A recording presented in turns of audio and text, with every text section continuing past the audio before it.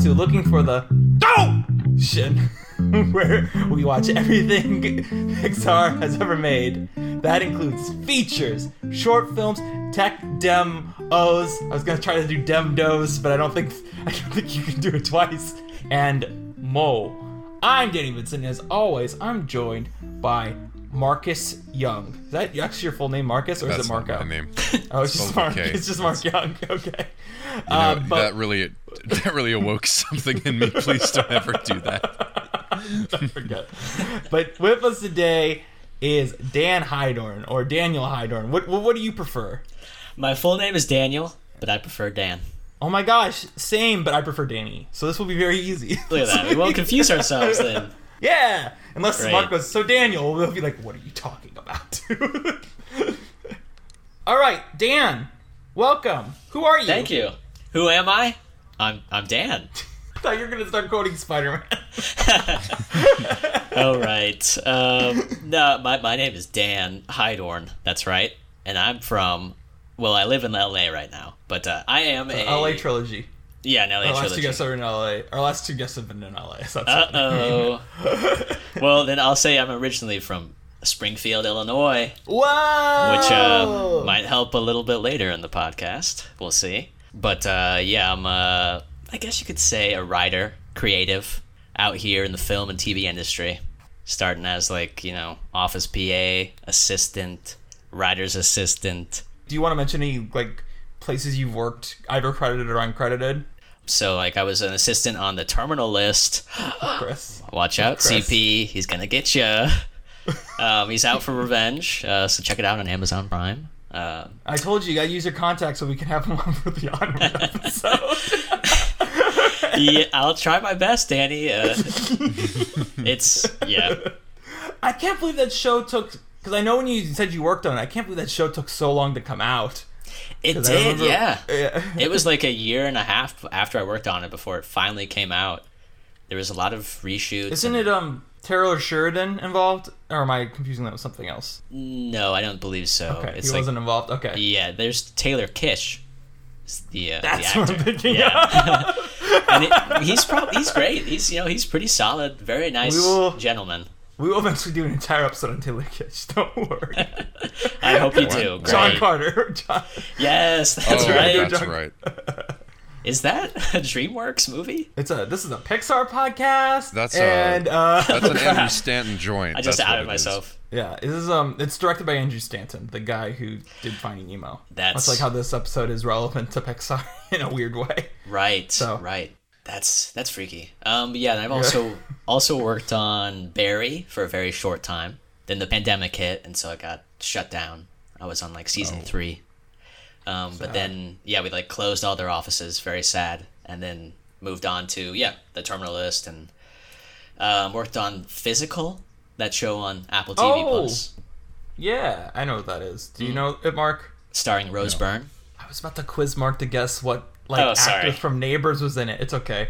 He would have discussed stuff. I've never seen Neighbors. I don't know Rose Byrne. anything Have you seen about this Spy? life. I have Have not you seen seen Spy. Bridesmaids? You should see Spy. You know, Spy is the best one. I talk all the time about watching Bridesmaids, and then I never get around to watching Wow. All right, we're gonna work for very quickly Rose Byrne's it. Every time I filmography. think I'm about to watch something new, another episode of Attack on Titan is released, and this happens. You gotta do what you gotta do. This then. happens once every 2 years. Have you seen Then I X-Men watched First that Class? Have you? It's been a while. Yeah, who was she in X-Men First Class? The not mutant character that was the girlfriend. Why would I remember a not mutant character from X-Men Have you First seen Class? Instant True. Family? She's Marky Mark's No. wife. She's I know also what you're in gonna Star Wars. Yeah, I was gonna say Episode she's in. 2, Yeah, she's in Star Wars episode 2. Attack of the Clones. Wait, who is she in Star Wars Episode 2? She's either the decoy for the replacement senator or the actual replacement senator. Oh. She's one of the I- decoys. yeah, she's the one who's killed, right? I know. I think she's a Corday. handmaiden. Yeah, Corday. Yeah, she Yeah. has a name. Yeah. Yeah. Yeah. Yeah. She's a great so actress, though. She's been around for a while. Yeah, she was lovely. A weird story regarding her was I got assigned to greet her at a private airport when she flew in. This was during the pandemic. And Oh, cool. so she was She's flying. Australian. She's Australian, yeah. So she was coming over, and for some reason they picked me, a little office PA, to be her greeter coming from a private plane in like Van Nuys somewhere, and say, "Hey, Rose, welcome to LA," and that was it. It'd be like, "Here's your car." And Did you have like a sign? No, I mean it's like a. You weren't like one of those "For Rose Burn" or whatever. I have done that for other people, but not for Rose. They just wanted me to just go there and be a friendly face, and just say welcome, and that was it. I guess she brought her kids with her.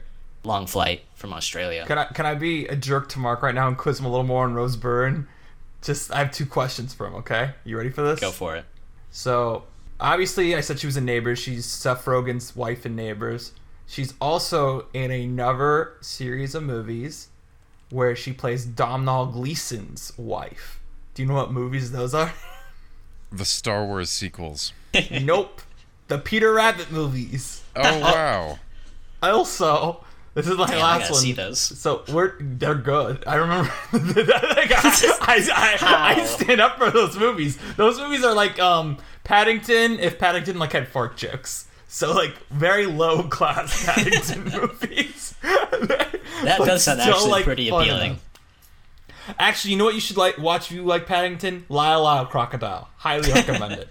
Javier Bardem goes ham. Okay, the other Rose Byrne question I have for you is, presuming you haven't looked her up, so she was screen wives of Seth Rogen and Domhnall Gleeson. Who is she the actual wife of?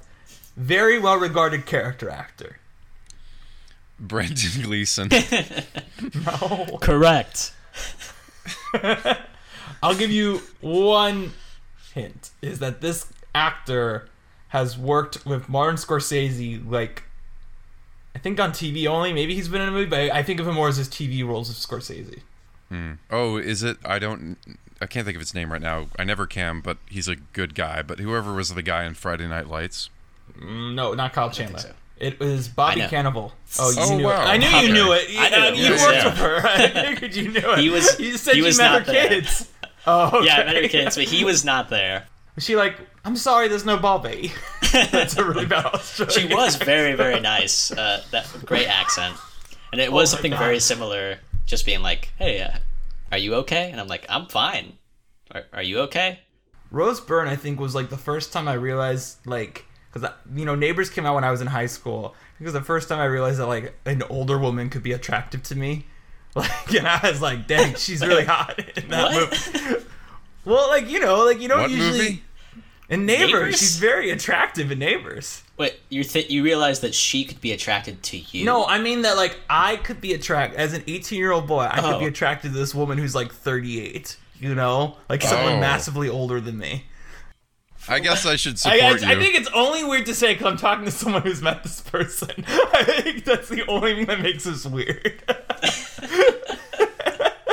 You never had older women that you were attracted to before Yeah. that? Yeah, I was What? like, how could Like, name- that I guess not that's be possible? I mean, where not my like, question's I mean, coming like, from. of course, I was like, I mean, like, someone who like was in a movie married with kids to Seth Rogen. Like, obviously, I was like, I don't want to use her as an example because I actually probably wasn't attracted to her because she's never been my type. But like, I'm sure, like, I saw Megan Fox in Transformers, like, oh yeah, she's hot. You know what I mean? Like, that's not the same. She's playing like someone in high school, and I'm in middle school in that movie. It was just mom vibes that you were attracted to? No, do you see Neighbors? She's very attractive in that No, movie. but that's what you're saying is that I like think- you don't know these people's ages, but you're attracted to a mom. I guess, yeah. Neighbors was the first time I was attracted to a mom. I wanted to push Seth Rogen out of the way. He goes, I don't know, I can't do a Seth Rogen laugh.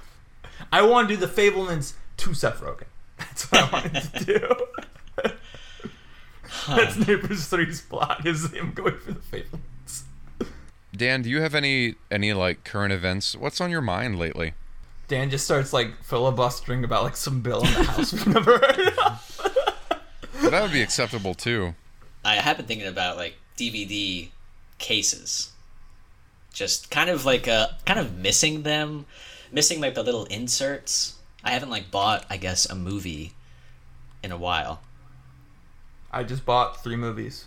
Oh, well, maybe it's just me, but I guess I haven't had one that has I'm good stuff. like a fun like little pamphlet to look through, or Yeah, those are missing nowadays. and I remember the certain movie we're about to talk about had a really cool, just like little gatefold thing, and it reminded me of like vinyl, and I was like, oh, that's why I kind of like those now too. I love, I guess, just touching through the items and having a physical version of it.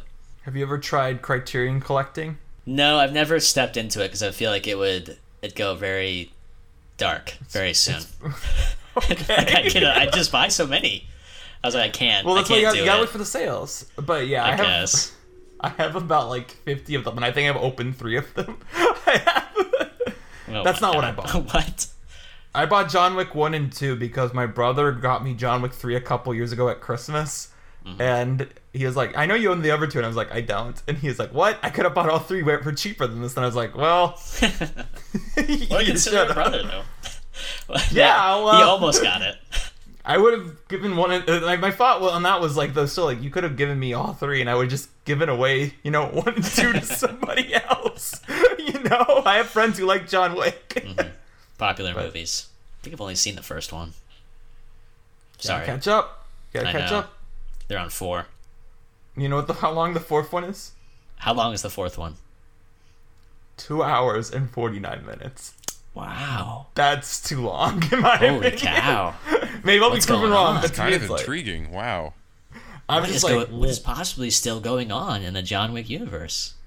I just don't know. The thing about that is the 3rd one to me was too long, and the 3rd one was like 2:10, like 2 hours 10 minutes. So it's like you're adding 40 more minutes onto that. What? That's not a good idea. Also, do you know who? I assume you don't, Dan. Maybe I'm wrong, but Mark, do you know who Scott Adkins is?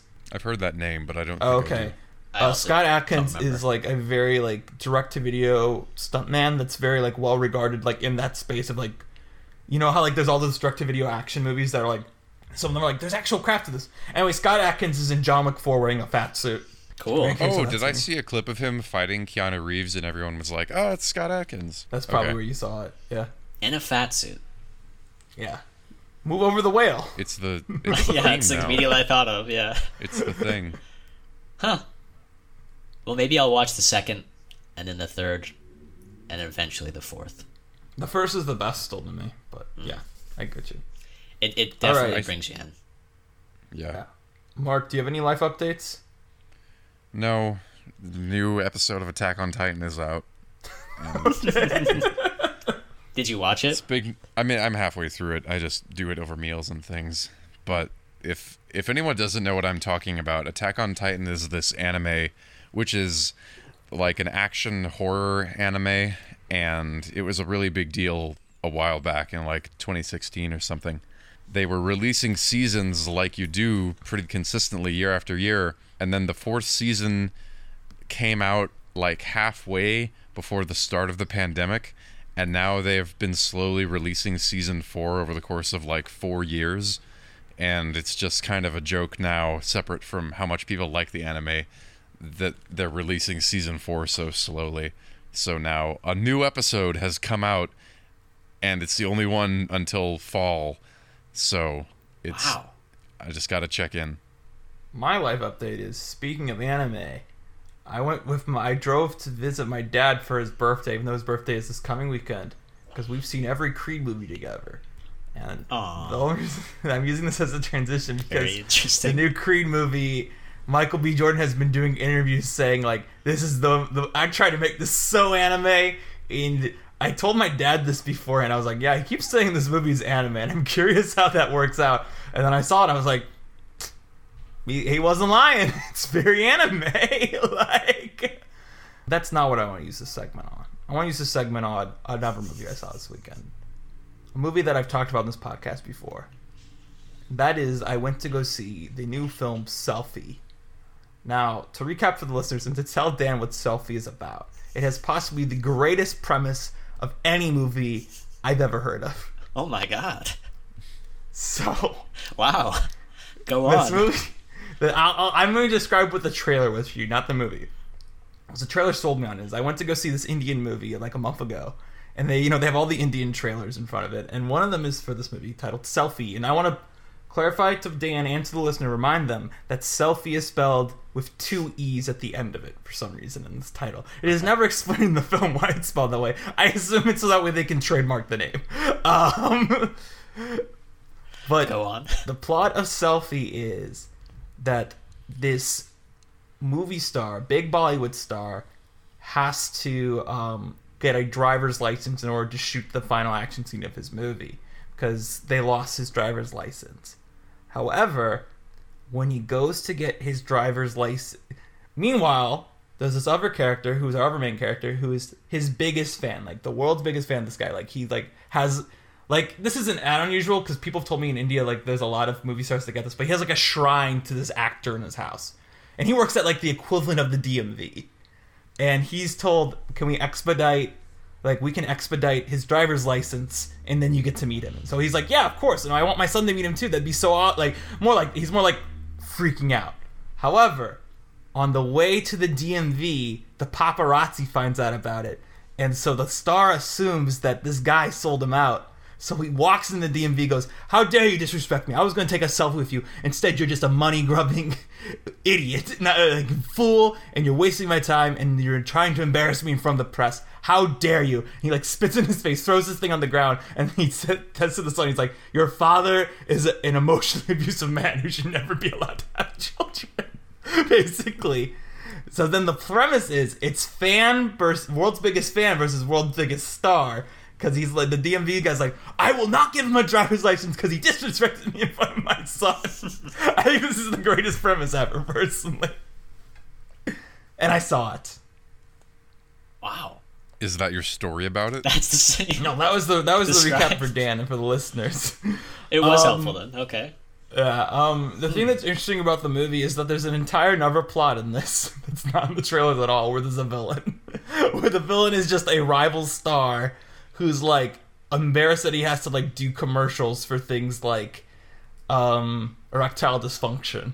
And it's just, like, he's like, and he, like, calls up, like, a witch doctor or something to, like, cast a hex on him to, like, have him fail. Been there. But then it reveals at the end that the hex had nothing to do with it. He was just calling, like, the mafia and people involved in him to set things up. At one point, the fans... son gets stoned by someone and he thinks it's the guy who like doesn't have the license, but then it's like, no, it was this other character who no one has met in this movie who's just jealous of him being a star.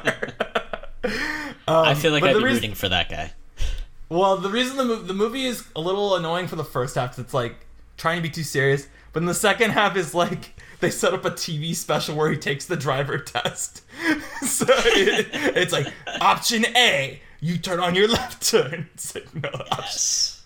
I could do anything right now in Hollywood. I would purchase the rights to this and remake it for Americans. Because that's what we should do whenever we see a good foreign movie, is remake it for America. Who would you, like, cast as the... Pedro Pascal, obviously as the fan. Obviously as the dad, because he's the dad. Oh, okay.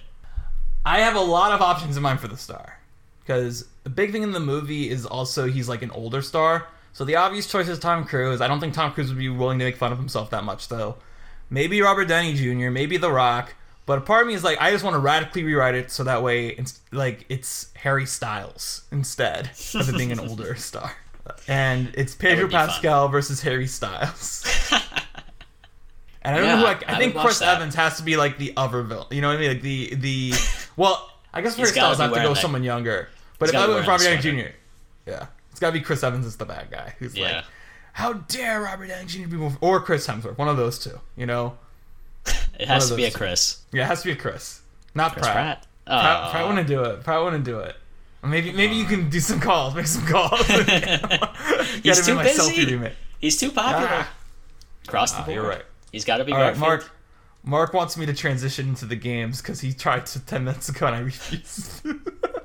I think our format change is going to be really cool. I think we'll be able to incorporate all of this naturally into our conversation about the movie. You ready for a game, Dan? Yeah, game me. All right. Game. Welcome to Game. For the last time. We'll explain why after we run off all these games, these rounds today. The last time for the Letterboxd game, where we try to guess movies based on films that Letterboxd says we might also enjoy. So if Letterboxd recommends Big Hero 6 and Megamind in the recommended tab, the movie you could be trying to guess might be Spider-Man Into the Spider-Verse. I start by giving you the first 5 recommended titles. Then at every wrong guess of the original movie, you'll either get more titles or another hint. I leave titles out of the recommended list that had the same director of the original film or in the same franchise. So for Spider-Verse, I would not say The Amazing Spider-Man, because that's a Spider-Man movie. I would not say Rise of the Guardians, because it was directed by Peter Ramsey, who directed Spider-Verse. I know that's a lot to keep track of, so what I always do also is, because this episode's about the Simpsons movie, I'll tell you what the Simpsons movies are, okay? You give me an example. That's what you mean. This is the example is the Simpsons movie. So, copy that. So the 5 for the Simpsons movie would be Ted, Anchorman 2, The Legend Continues, A Million Ways to Die in the West, Ted 2, Holmes and Watson, which is the Will Ferrell, John I've seen Reilly. I'm so sorry. I haven't. That was a good Tuesday. It definitely seems like a Tuesday movie. I'll give it that. Yep, definitely. Wow. So basically, it's basically like movies that are algorithmically related to the film we're talking about. Now, to keep this relatively easy, when we have a guest, we keep it to movies that made it $100 million or more at the box office. And then we order them from most popular on Letterboxd to least popular on Letterboxd. And we do 3 rounds. Do you have any questions before we start? Are there teams? See, aha! So you can either play against Mark or you can play together. But we usually have Mark play against. What do you think, Mark? I think we should play against. Let's do it. Yeah. You scum. Right. You're going down. Round 1. I like to fight. Your 5 movies are Southpaw, Cinderella Man, $1 Million Baby, The Fighter, Warrior. Foxcatcher. Creed 2. Foxcatcher is not in the top 25. Creed 2 is not the movie, but it is in the top 25. So now you'll get the year the movie came out. The year the movie came out is 2015. Creed 1. Yeah, I was going to say Creed 1. Yeah, it's Creed 1. Damn it. Cool. Now, here's a little fun thing I'll point out, and maybe you guys. Well, I know you're not Mark. Are you a Rocky scholar? A Rocky scholar? Have you seen all the Rocky movies? You look like a Rocky scholar to me. I have actually, but I'm not a Rocky scholar. I don't know if y'all had AMC, but I was one of those people that just had that on in the morning. So that's how I've seen every Rocky movie multiple times. Oh, wow. No, I'm not a scholar of Rocky. Creed 2 is listed as the second most familiar movie to Creed 1. So I want to see if you can guess which Rocky movie is the most related to Creed 1. Rocky 1. Rocky 3. Both of you are wrong. It's Rocky Balboa, aka Rocky 6, the one right before Creed. Which makes sense because it's that one's designed to be a finale for Rocky, much like Creed is meant to be like an end for Rocky, like as a character. There's 6 Rocky movies? Outside of the... Creed 3 is the 9th Rocky movie total. Right. Yeah. I actually have never seen Rocky Balboa, and I think it's because it's like the 6th movie that it's like, it's kind of off doing its own thing. I don't know. It's pretty solid. I like Rocky Balboa. That one and Rocky 2 are the only like good sequels to me. And then Creed and Creed 3 are good too. What's the opposite of like a Rocky scholar? Because that would be me. Someone who's only seen Rocky 5. Someone who's because Rocky 5 is the one no one watches. That'd be me because I don't think I've seen any of them. I would say that somehow, if you'd only seen Rocky 5, that's worse than not seeing. Well, now I want to see it. I'll watch it right after this. I'm curious when the Creed 3, because the Creed 3 ones aren't up yet. I'm curious when Creed 3s are up if there'll be any anime on there. Otherwise, Michael B. Jordan will call them and be like, add some anime to my list. It'll be Attack on Titan. All right, you guys ready for round 2? Yes.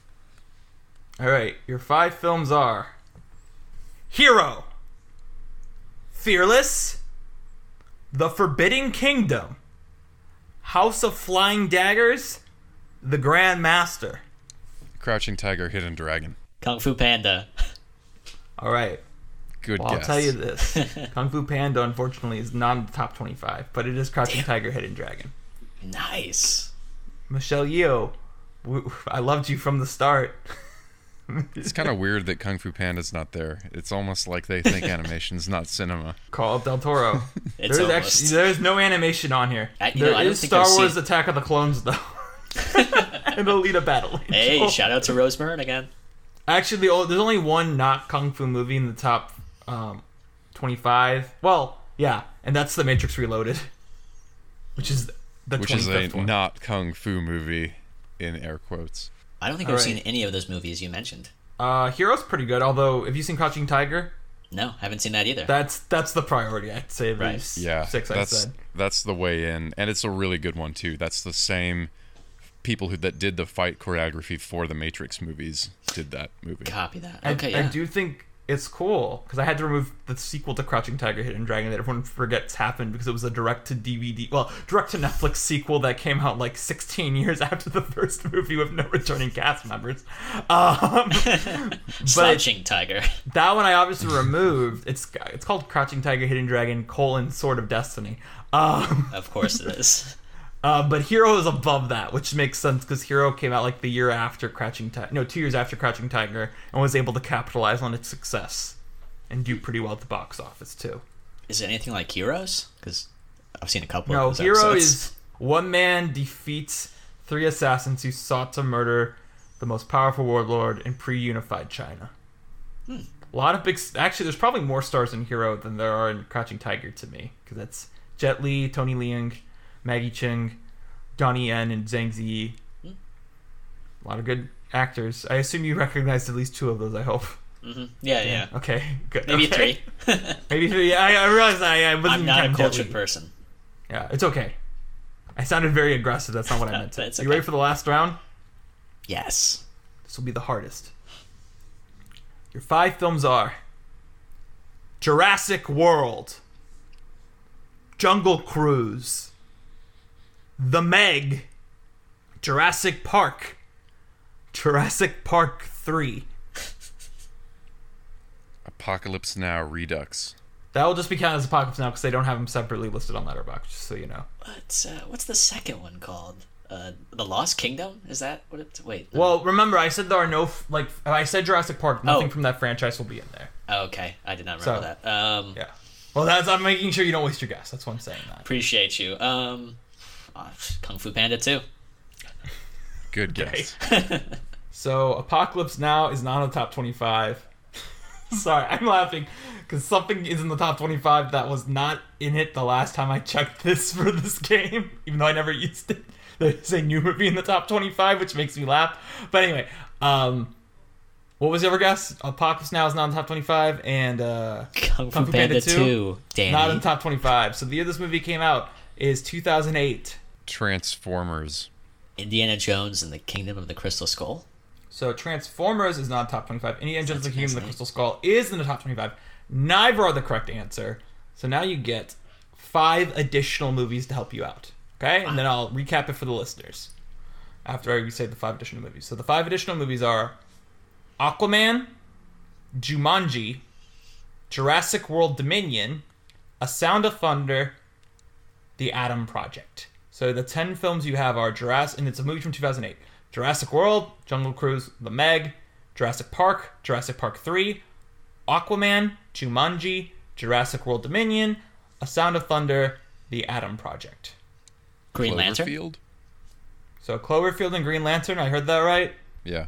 Mm-hmm. Cloverfield is not in the top 25. Green Lantern is not in the top 25. So now you get the actor that is billed the number of movies you've hit in the top 25, which I am sorry to say that since you hit one film in the top 25, you will get the second billed actor.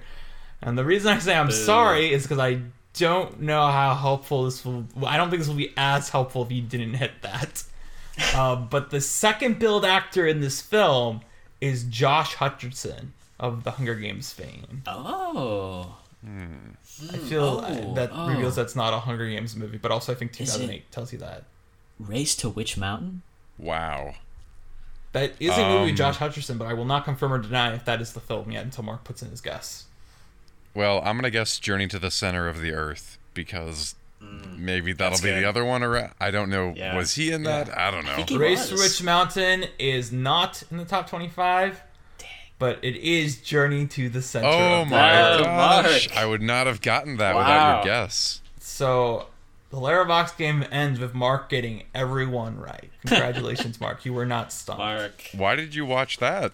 I didn't watch. I thought I told you. Is I was keeping it. I didn't tell Dan this, and I probably should have. These are all movies I've seen since the beginning of the year. I didn't remove anything from this list since the beginning of 23. So, Mark, you knew I watched all the Brendan Fraser movies for the Fraser-thon. Back in January. Dwayne Johnson was in that. No, he's in Journey to TWO. The Mysterious Island. I only got it right because I confused him and Dwayne Johnson. So I removed I also Journey to the Center of the Earth. To the Mysterious Island and the original Journey to the Center of the Earth, which came out in 1959. But the fun fact of a film that just entered this is that Ant-Man and the Wasp: Quantumania is now in the top 25 of this. When it was not when I first saw this movie. And I'm like, great, I'm glad that's the only MCU movie to be in this. I guess I could have done Ant-Man and the Wasp: Quantumania. I see they have similar films up now, but I think we're all okay that I didn't do another superhero movie, because superhero movies are the most annoying part of this game. Mark knows I can see why. that. Because it's like, it's really more just a guessing game of like, when did this actor appear in the superhero movie, you know? I see. Yeah. Mm-hmm. Who else is in Journey to the Center of the Earth then? Just those two, really? Like, it's like a model who hasn't been in movies. I know, Seth Meyers? Is that the guy who has Late Night? Seth Meyers is in it? Yeah. But he has like a cameo. It's like a very small cameo in the movie. No way. Is he like a talking plant? No, he's like the person who works with Brendan Fraser and is like, guess who got a promotion and you didn't, at the beginning of the movie. And at the end of the movie, Brendan Fraser's like, sorry, I'm too busy winning my Nobel Peace Prize. They're building me a laboratory now. You could rent it if you want. Like, that's his role, is to be the jerk who gets dunked on at the end. Perfectly cast. Yeah, really, it does work. It's a Really cameo good that casting. works. Who casted this movie? It's always Great funny job. when like there's a role with a cameo that gets like full billing, because it's like Brendan Fraser, Josh Hutcherson, whoever the female lead is, who's like an actress who's only been in Journey to the Center of the Earth, at least for American movies, and then it's like Seth Meyers, and it's like, great, I'm glad you got full billing for your nothing role in this movie. But yeah, Well, there you have it. that's the Wow. Letterboxd Right. game. I We'll learned never a do it lot. again. So that's it. That was the last one. Yeah, it's gone. Goodbye. Mark's D- killing well- it. Dang. I hope it was good Just enough kidding. for the We're both listeners. killing it. We're both killing it. Dan, you only knew it for a short time, but I think it would want you to say something. Do you have any words for the Letterboxd game? Yeah. Well, Letterboxd game. You came into my life just today, and boy, did you make an impact. I mean, wow. I wish I had more to say, but you kind of took away any words that I could say, because it was so much fun. Thank you, Letterboxd game. So, Thank you. In honor of the Letterboxd game, are you going to watch Creed, Crouching Tiger, Hidden Dragon, and Journey to the Center of the Earth in a fantastic triple feature?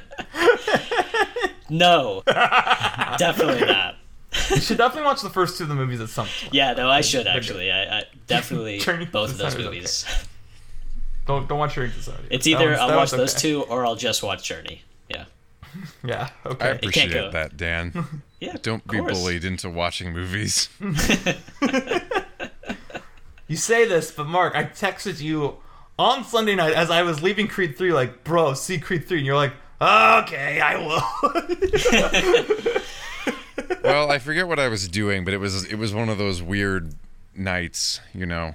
Makes sense. And you're Movie like, fatigue Creed, is that real. sounds good. Sometimes you watch too many of them. Too many Creeds.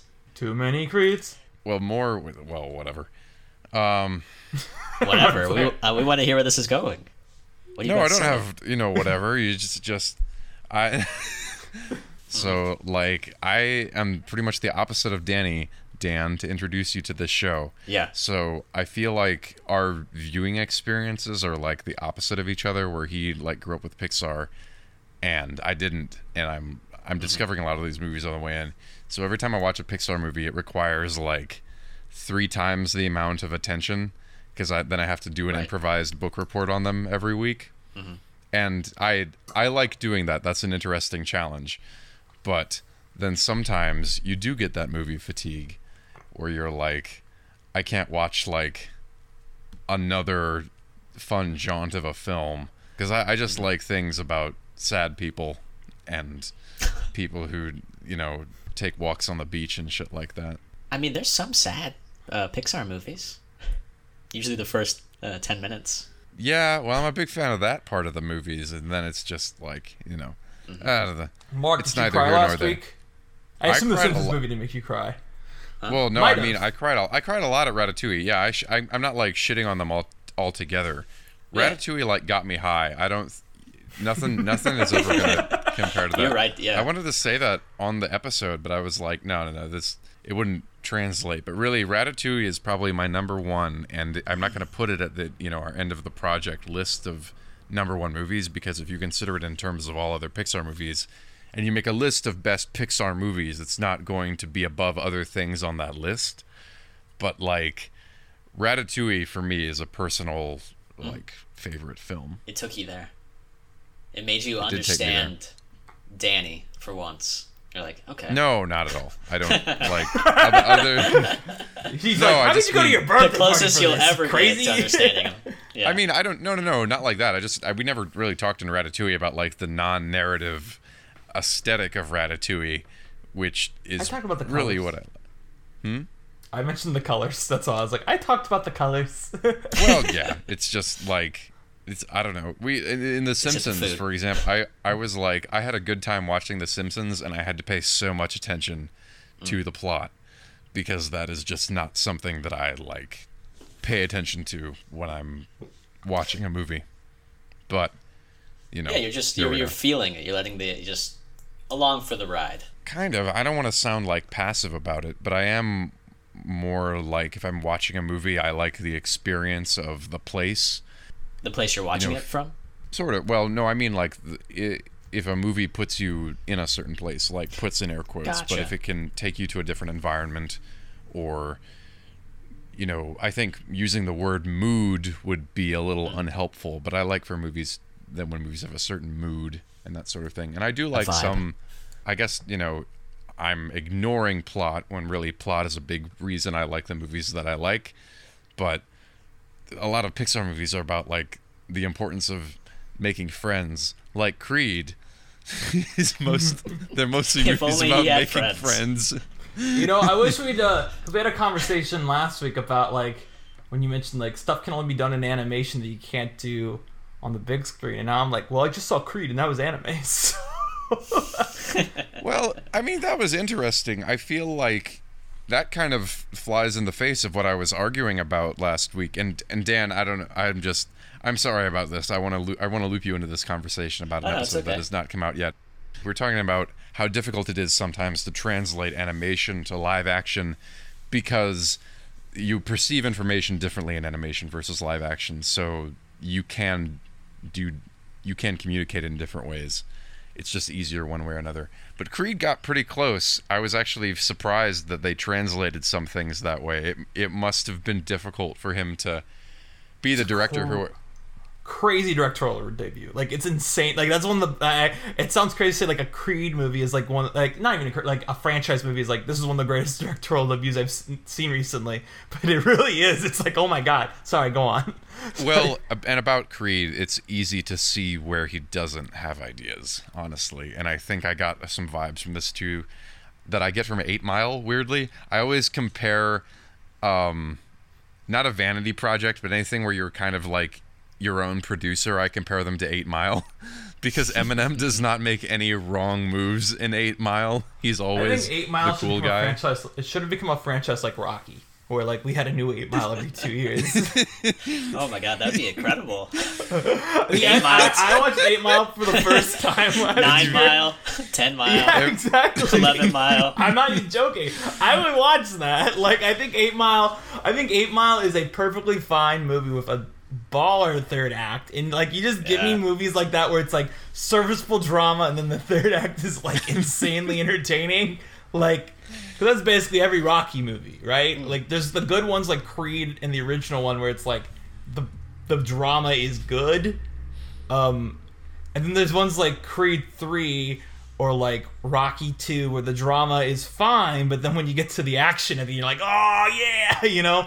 And there's balance. Yeah, I just thought that his choices kind of served him, and he has like 3 monologues in Creed 3, and they're shot mostly in long takes on him, and it's just kind of like, all right, man, like. Hey, I think when you're the director, he's like, hey, just keep it rolling. I think the very important context to Creed 3 is, and this is what I've been saying to everyone who like bags on it, like my brother gave it 2. I know you're not bagging on it, Mark. I know you like the movie, but my brother gave Creed 3 2.5 on Letterboxd. I'm like, that's ridiculous. No way. Because the thing is, Creed 2 is written by Sylvester Stallone.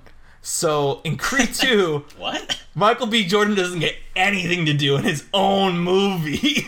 So to me, being like, he gives himself so much. I'm like, well, to be honest, like I can't blame him after what Creed 2 was. Like very fair.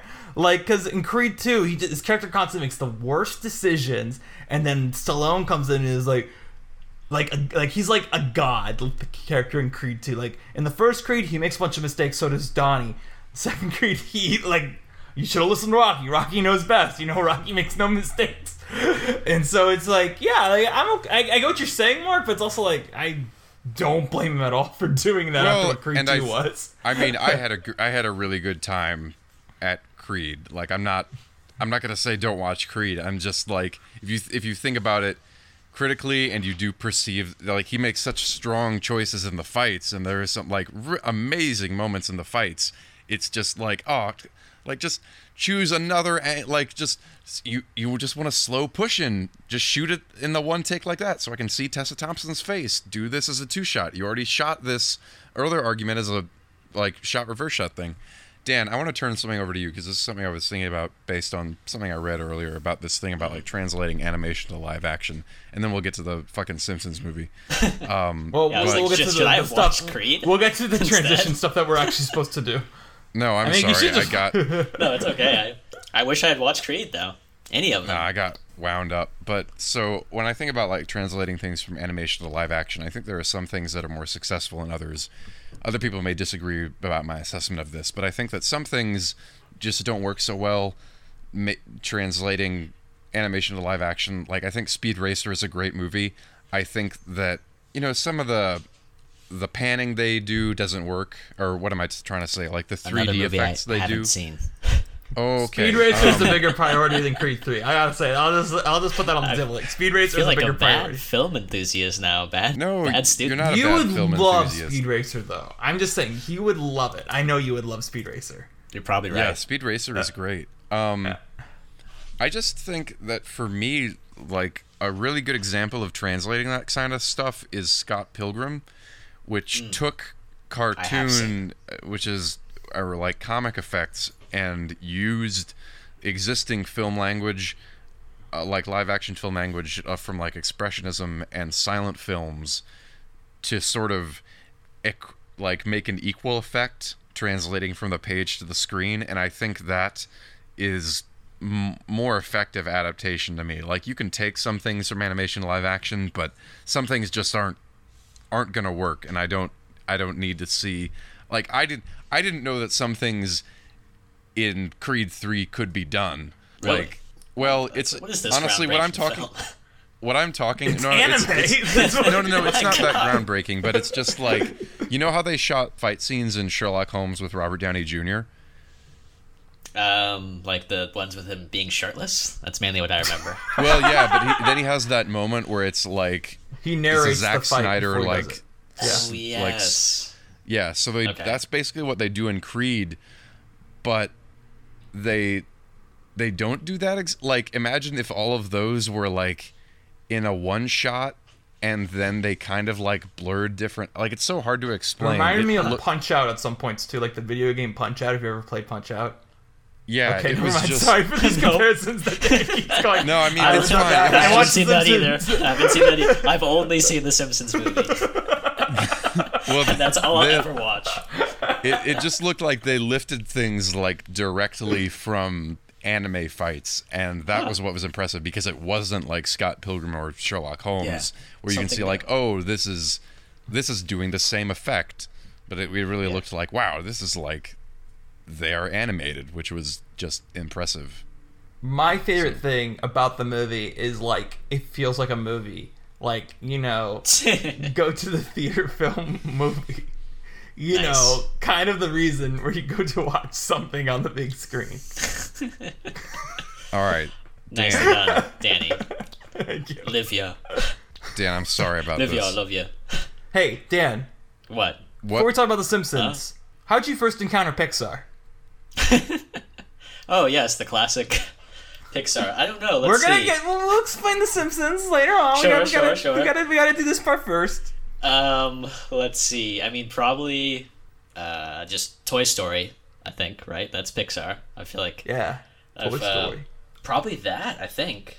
Watching it either... I don't remember if it was in theaters or probably just a VHS tape. Toy Story. How old are you? I forget. How much older are you than me? Reveal your age, Dan. How dare you, Danny? No, I am 27.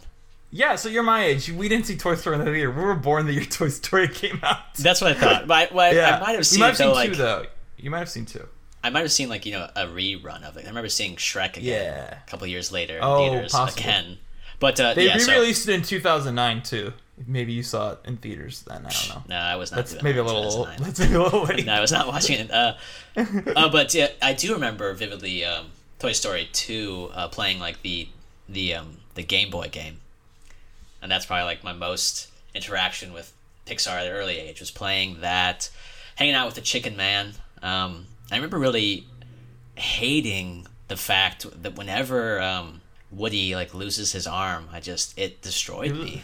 I just hated it so much. I was like, I don't want to watch the rest of this. Like, Woody's like, they lost his arm. This is too sad. Like, I remember having a similar issue with like Spider-Man. Whenever things would go poorly for Peter, aka Toby, I'd always be like, can't he just get his shit together? I'm like, I don't want to watch this then. And so that was like early me, so very positive, I guess. I only wanted happy stories. And when do you think, if you did, when did you start...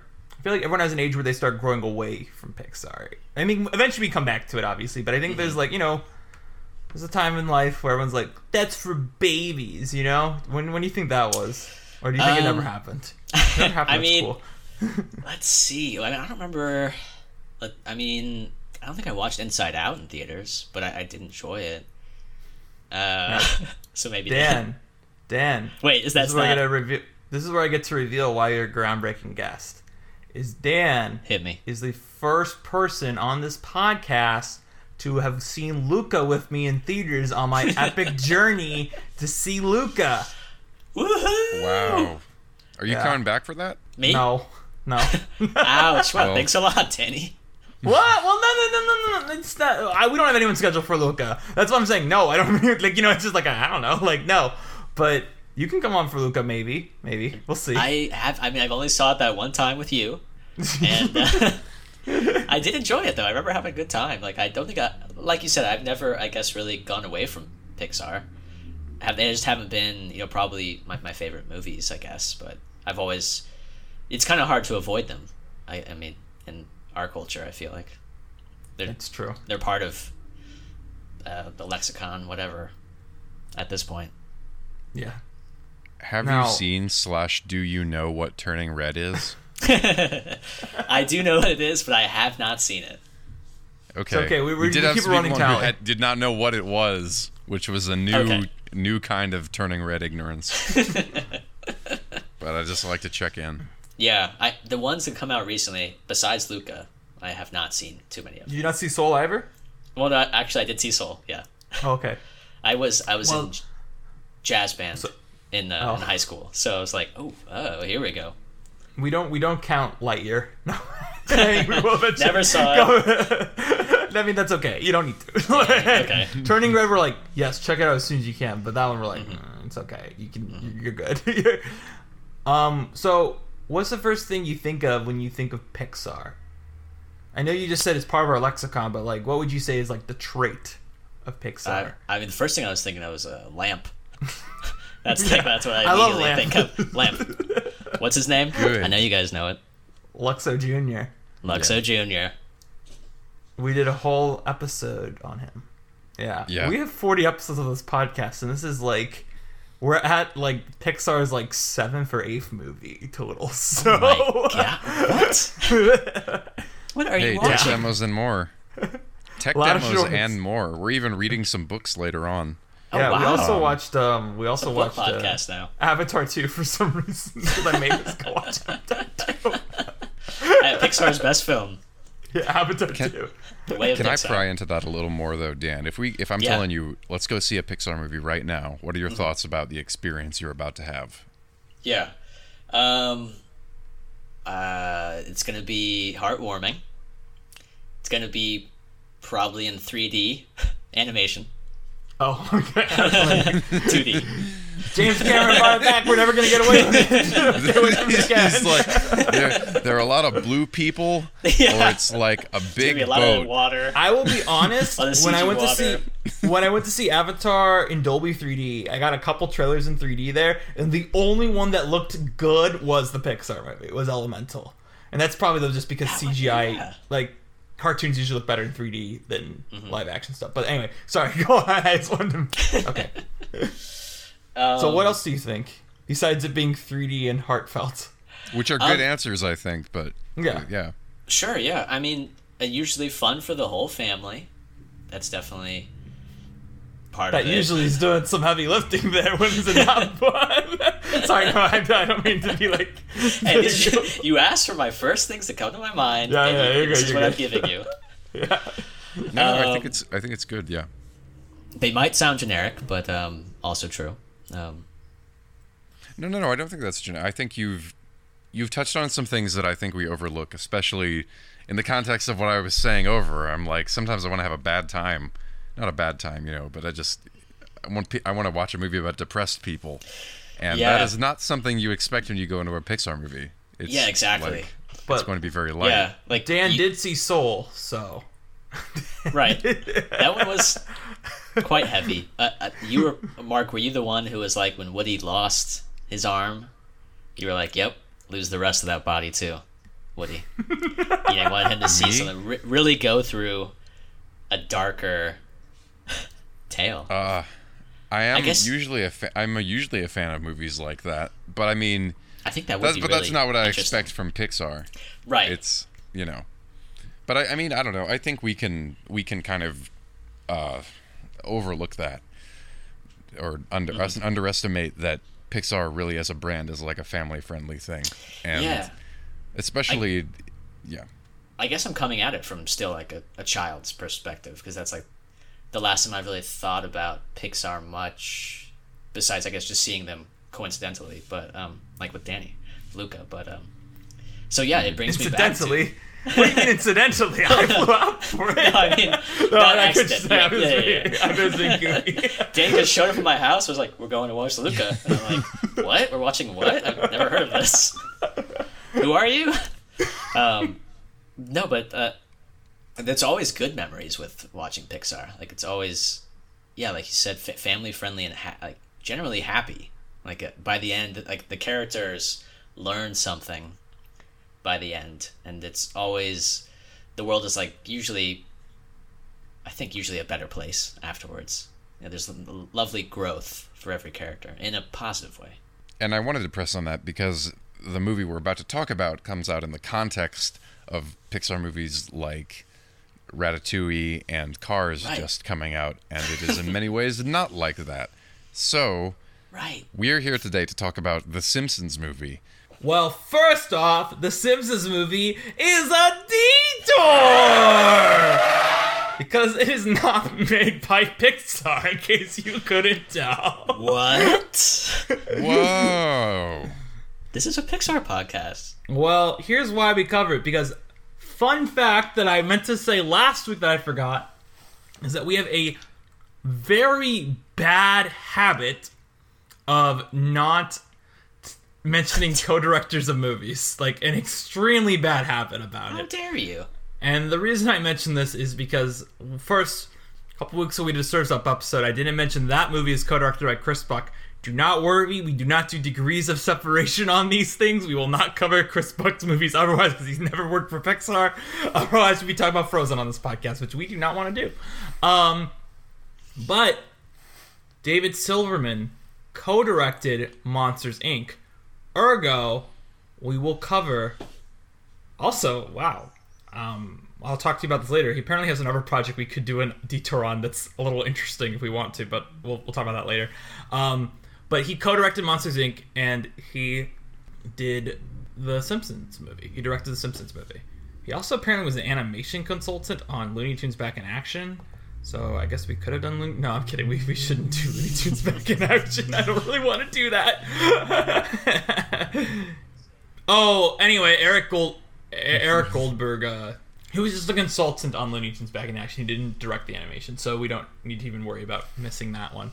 But no, he co-directed a Pixar movie, so we're going to cover his directorial feature debut, which is a film that was in development for quite some time. The Simpsons Movie.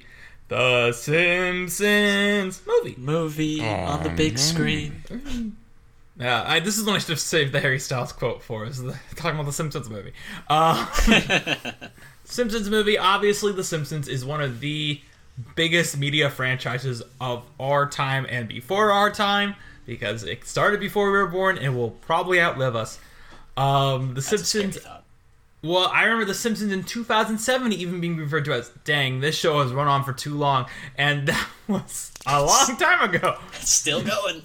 It's still going. It's still got new episodes out. Yep. Before we came on, I watched an episode from season 8, and it still had like writers that people now refer to as like the old school Simpsons writers. Yeah. I know. What episode? Or is it too soon? Season 8, episode 2, because I watched the one which has Albert Brooks in it playing a character who is almost the villain in this movie, and then they switched it around.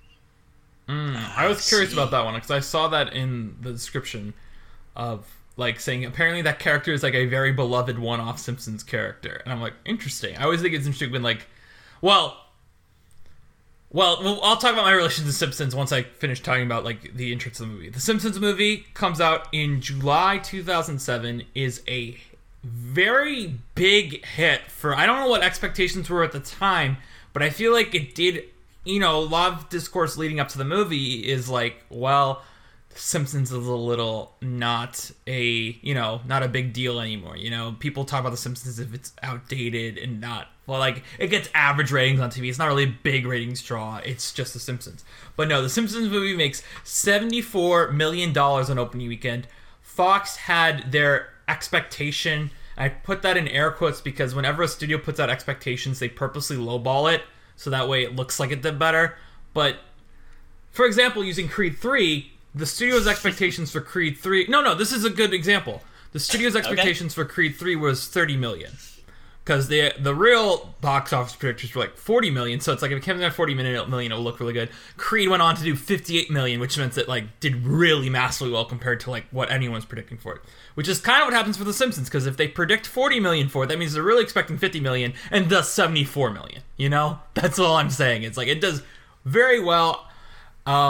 Makes about, I think, 183 in the U.S., so it's kind of front-loaded, but that's okay. It broke the record for the biggest animated TV adaptation of all time. It is a huge dang hit, and it's pretty well received for a Simpsons thing in 2007. You know? I mean, it's well received in general. It gets a Golden Globe nomination for animated film. Obviously, the Oscars are never going to go for the Simpsons movie because, you know, it's the Simpsons. And I remember, well, we'll talk about this more when we talk about the memory, like our memories related to the film. This movie had a huge marketing push. Probably one of the, I would have to like really look at the summer of 2007, but I feel like I saw this more than I saw Transformers anyway. More than I saw Spider-Man or Shrek 3 anywhere. I think it's had one of the biggest marketing pushes I've ever seen. Or maybe this is like 12-year-old memory, like when memories of when I'm 12, like making this bigger than it is. But Simpsons movie was unescapable. I remember seeing clips of it beforehand. It was like a big deal. They were like releasing. It was like just the mush. The mush trailers. Scene. Yeah, the trailers were not. Maybe there was like one final trailer that came out like in the beginning of July that finally was like, here's what the plot of the movie might be. But I think the trailers were basically just like, here's a scene from the movie. The Simpsons movie is coming. Yeah. you know? That's what I remember. Yeah, it was like Homer with the dogs saying. I remember the mush, teaser trailer mush. that came out like a year before it came out, which was similar to. Do you guys remember the teaser for the SpongeBob movie that came like a full year before it came out, where No, I don't think it's so. like live action submarine, and it's like the port is breaking, and they're like, "Oh my god, no, no!" And then it cuts to SpongeBob like in like a bathtub playing with a submarine, going. Pew, pew, pew, and it's like the SpongeBob movie coming next year, and like none of the footage. I remember the first trailer for the Simpsons movie being similar, even though I never watched this movie. It just like it was like a trailer, like I think it came out a few months before, like because this came out in summer 2007. I think this trailer came out like in March 2006, and it was like the Superman logo flying everywhere across the screen. It was like someone comes to the big screen for the first time ever, and it like zoomed out, and it was like Homer wearing a Superman shirt going. "Go!" or something like that. Like, you know, just like Sounds something like, about right. why are they making a movie about that or something like that? Oh, Homer. And it was like the Simpsons movie coming next year. But yeah, the Simpsons movie. Dan, do you remember anything about this time? Like in my own life? Yeah. I just looked up news That's- of the world actually in 2007, and the iPhone came out this year. It was the beginning of the subprime mortgage Which is why there's crisis. no jokes about the iPhone in this movie. Because otherwise, you know, there'd be a ton of... This came out in 2008. This would have impacted iPhone It would have been only iPhone jokes. Well, I Well, noticed look out, that Steve Jobs. about when the guy records Grandpa on his phone, and it's like an old phone. Yeah. And I was like, wow. But Dan, do you remember anything about the time in your own life? Well, I would have been in, I guess, middle school. And so, like, well, to preface it for myself, after school, every day, like, I don't know if it was the same for you two, but on, like, I only got local channels. So I had no same. cable. Yeah. So it would just be, you know, Fox. And we didn't even get CBS because, we couldn't reach that one for some reason where we were at. So it was, like, Fox, ABC, and, like, the WB at that time, you know. And always, like, I think it was 5 p.m. would be, like, The Simpsons, like, 2 episodes of... I think it was 2 episodes. Usually The Simpsons, like, King of the Hill. And so The Simpsons was always... It was always on, always... Like, it was the best one that we'd always wait to see. And so I was hyped. I do remember being, like, extremely excited for that movie, and then being absolutely shocked when I actually liked it. I was like, wow, they did it. I like this. Did you see it in theaters or on DVD? I saw it in theaters and then bought that DVD. As I mentioned earlier, a great DVD. It had this little, like, newspaper clipping, I think from, like, whatever, the Springfield Register or something, explaining all of the events of the movie, like, oh, Dome has hit, or it might have been about the lake cleanup or something. But it was like a beautifully printed little fake newspaper, and it had the donut, of course, on the DVD. Incredible. Beautiful case. You just got me thinking of like a dream scenario for me where I get to program a series at the Music Box where it's just like theatrically released versions of like television shows at the movies, where it's like, let's show DuckTales and the Simpsons movie in a theater. Because I feel like the idea of watching this movie in a theater is so like crazy to me, but like in a good way, if that makes sense. I feel like you'd have a lot to program. No, because it's really just SpongeBob, The Simpsons, and then you pick a Rugrats movie, I feel like. And Jimmy Neutron, maybe. Are you purposefully like shutting other things out, or What do you mean? like Bob's the Burgers. South Park movie, like Aqua Teen Hunger Oh, I would. Force? You're right. I don't know why I forgot South Park. I 100% would show South Park. I would show Aqua Teen Hunger Force. Not show Bob's Burgers movie. It's too recent. You know, like if it's too recent, no. That's why I'd only show the first SpongeBob movie. I would love a King of the Hill movie. That would be great. I have a story at some point of this podcast about movies based off cartoons. About movies? But I don't want to get into it yet. About A story about movies? Huh, well, you're on the right podcast. Yeah, you're right. I don't think I saw this film in theaters. I saw this film, I think, for the first time on DVD, because I think I messaged my mom about this to check, and I think what happened was she saw it with my dad, and they really liked it, and then they bought the DVD, and then I watched it just on the DVD that way. I think that's how it happened. But then, I don't really remember much beyond that. It was just one of many things that I watched along with the Pixar mush of Incredibles and Ratatouille and that sort of thing. Right. Mark, I want some context from you, because Dan, you gave us this context, and I definitely appreciate it. I think it's very important for this episode. We need to also lay out not only our relationship with the Simpsons movie, but the Simpsons itself. Right. Because that, I think everyone, with something as big as the Simpsons, I think everyone has like a relationship to it, or a lack of relationship with it that can be defined. Well, it's hard to say because I have the same experience that Dan had. Really, it's just going home and seeing it at that hour block after school. And beyond that, I don't think I really connected very much with it, especially after watching that season 8 episode before coming on the pod today. Like, there were 15 seasons of this show before I started watching the episodes, which at that time were probably contemporary, and I have no connection to like the old Simpsons before it got bad or whatever. It's really hard to say what my relationship to it is, because looking back, I think I was probably watching it around the time where it was starting to like ape Family Guy in a few ways, just like structurally and in terms of the jokes it was making, but maybe not to the extent that it does now. I mean, I don't even keep up with it very much, but it was a thing to have on after school. It was a little edgier than a lot of the things I was watching, and I feel like we weren't allowed to watch King of the Hill that came on shortly after. But The Simpsons and like 30 Rock and things like that around that time block were like sort of adult shows that we could watch, even though The Simpsons wasn't particularly like adult in any way. I think The Simpsons movie is actually more, air quotes, adult than anything I saw on television. Yeah. Well, I was gonna say, just to remind everyone, that I like being from Springfield. Yeah. That means like every time I would ever say, "Oh yeah, I'm from the Springfield area," oh, they're like, "Oh, you mean The Simpsons?" No matter where, what person it was, what country of origin, they're always like, "Oh, The Simpsons." Yeah. Did you have one of the world premieres that you're in? You know what I mean? That's what I've still got a bone to pick with 20th Century. Oh, I see this. I opened it on Wiki, but you can go ahead and explain. Please explain for us. Well, they had that wonderful, great idea competition to see who would like get the premiere for the Simpsons movie out of all the different Springfields in the United States, and that damn Vermont, Springfield, Vermont. Oh, beautiful.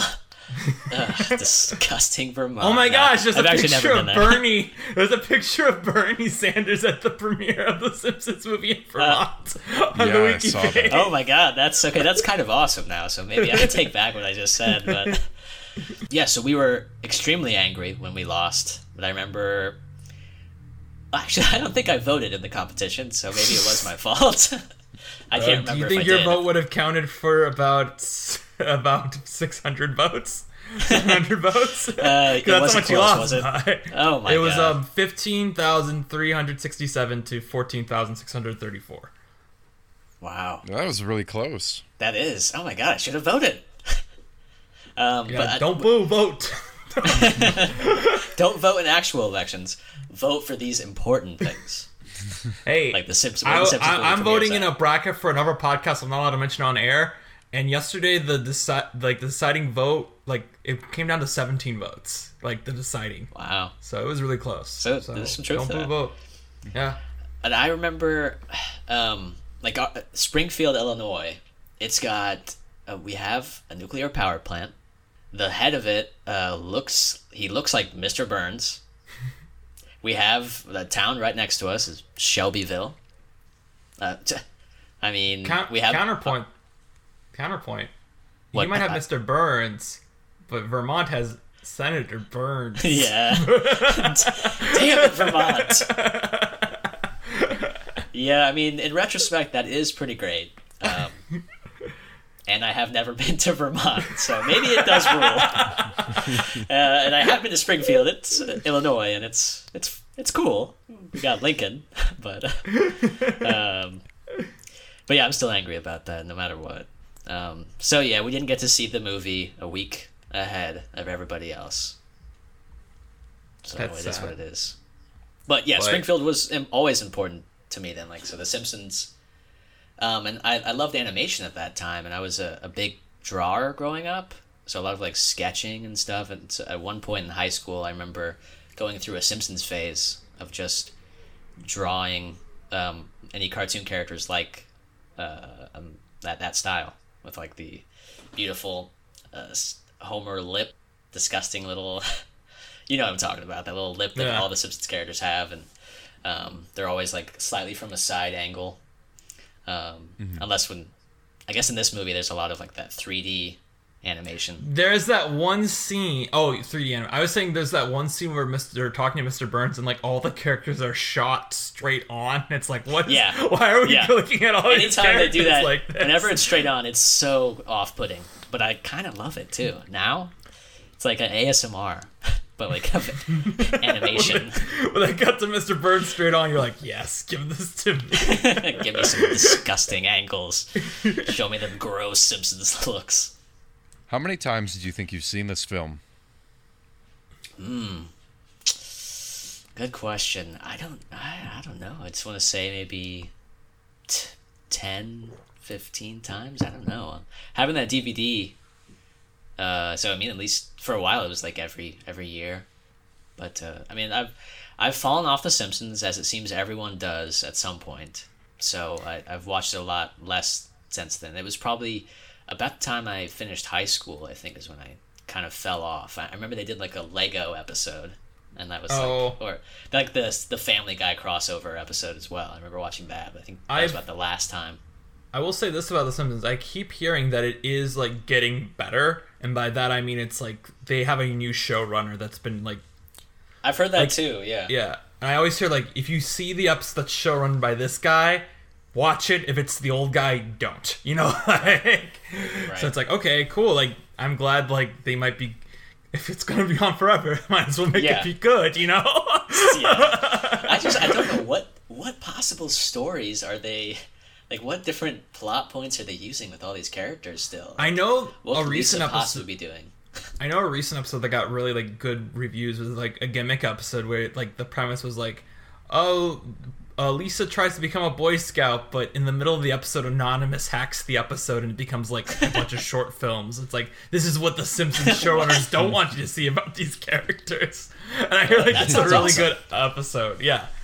But it's like stuff like weird high concept stuff like that where I'm like, yeah, okay, like I guess that's intriguing. All you have like left, yeah. My relationship to The Simpsons is that I have no relationship to The Simpsons. The Simpsons is the show that is on after Malcolm in the Middle, which was the show we were allowed to watch, that my parents were like, no, turn that off, change the channel, I don't want you watching The Simpsons. Simpsons was too adult for my family, apparently. And, you know, in the years since I've, you know, been an adult, it's like, yeah, The Simpsons is on Disney Plus for like so long. Even the good seasons are too long to me to binge. You know what I mean? Like, I don't know if I have time to watch 8 22-episode seasons of like a show. That's fair. Or like the mental, like I said, I'm not someone who can binge sitcoms on streaming. It's just not the person I am. I've seen a few episodes here and there. Like, I know in high school we watched the Treehouse of Horror with the Raven because that's the way to teach the Raven. Yeah. I think I've seen the one where Bart goes to hell briefly and then he comes back to Earth and he's like, I don't want to die. And I've seen the pilot. I watched the pilot one Christmas just out of curiosity. Everything I've seen of The Simpsons, even though they're all from like that golden era, it's like, oh yeah, I'd probably like this, but it's also like, when am I gonna watch The Simpsons? You know, like. Yeah, I mean, it's very well written sitcom television. I haven't been like touched by it. Although I think I quote this movie to myself a lot, but I think it's because I watched the movie way more than I ever watched the show. Like, watching this movie, I realized, like, when Itchy and Scratchy show up at the beginning, I had no idea that those were characters from the show and that it's like a joke within the show, you know? No, I didn't. I think this was like one of my first exposures to many, many things about The Simpsons. And I was just like, this things that they made up. I will say, I do think, because when I was watching this, I remembered a lot of it, despite the fact I know I've never seen this. And I think it's because this is at that age where, you know, the internet is existing and I have access to it at age 12. And there's this very popular movie out, and there's a detailed Wikipedia page where I can read the entire plot and pretend I watched it. So I'm pretty sure that's why I'm like, I knew everything that happened. Like, I was like, okay, so this is the part where it cuts to Arnold Schwarzenegger going, like, I elected to lead, not read. And I was like, okay, so when's he gonna dump the toxic? Like, I knew what was going to I knew there was stuff with the wedding video. I knew, I didn't remember, like, how it all got resolved at the end. But it's like, I definitely read the entire Wikipedia page for this, like, when I was 12 or 13. Like, I did.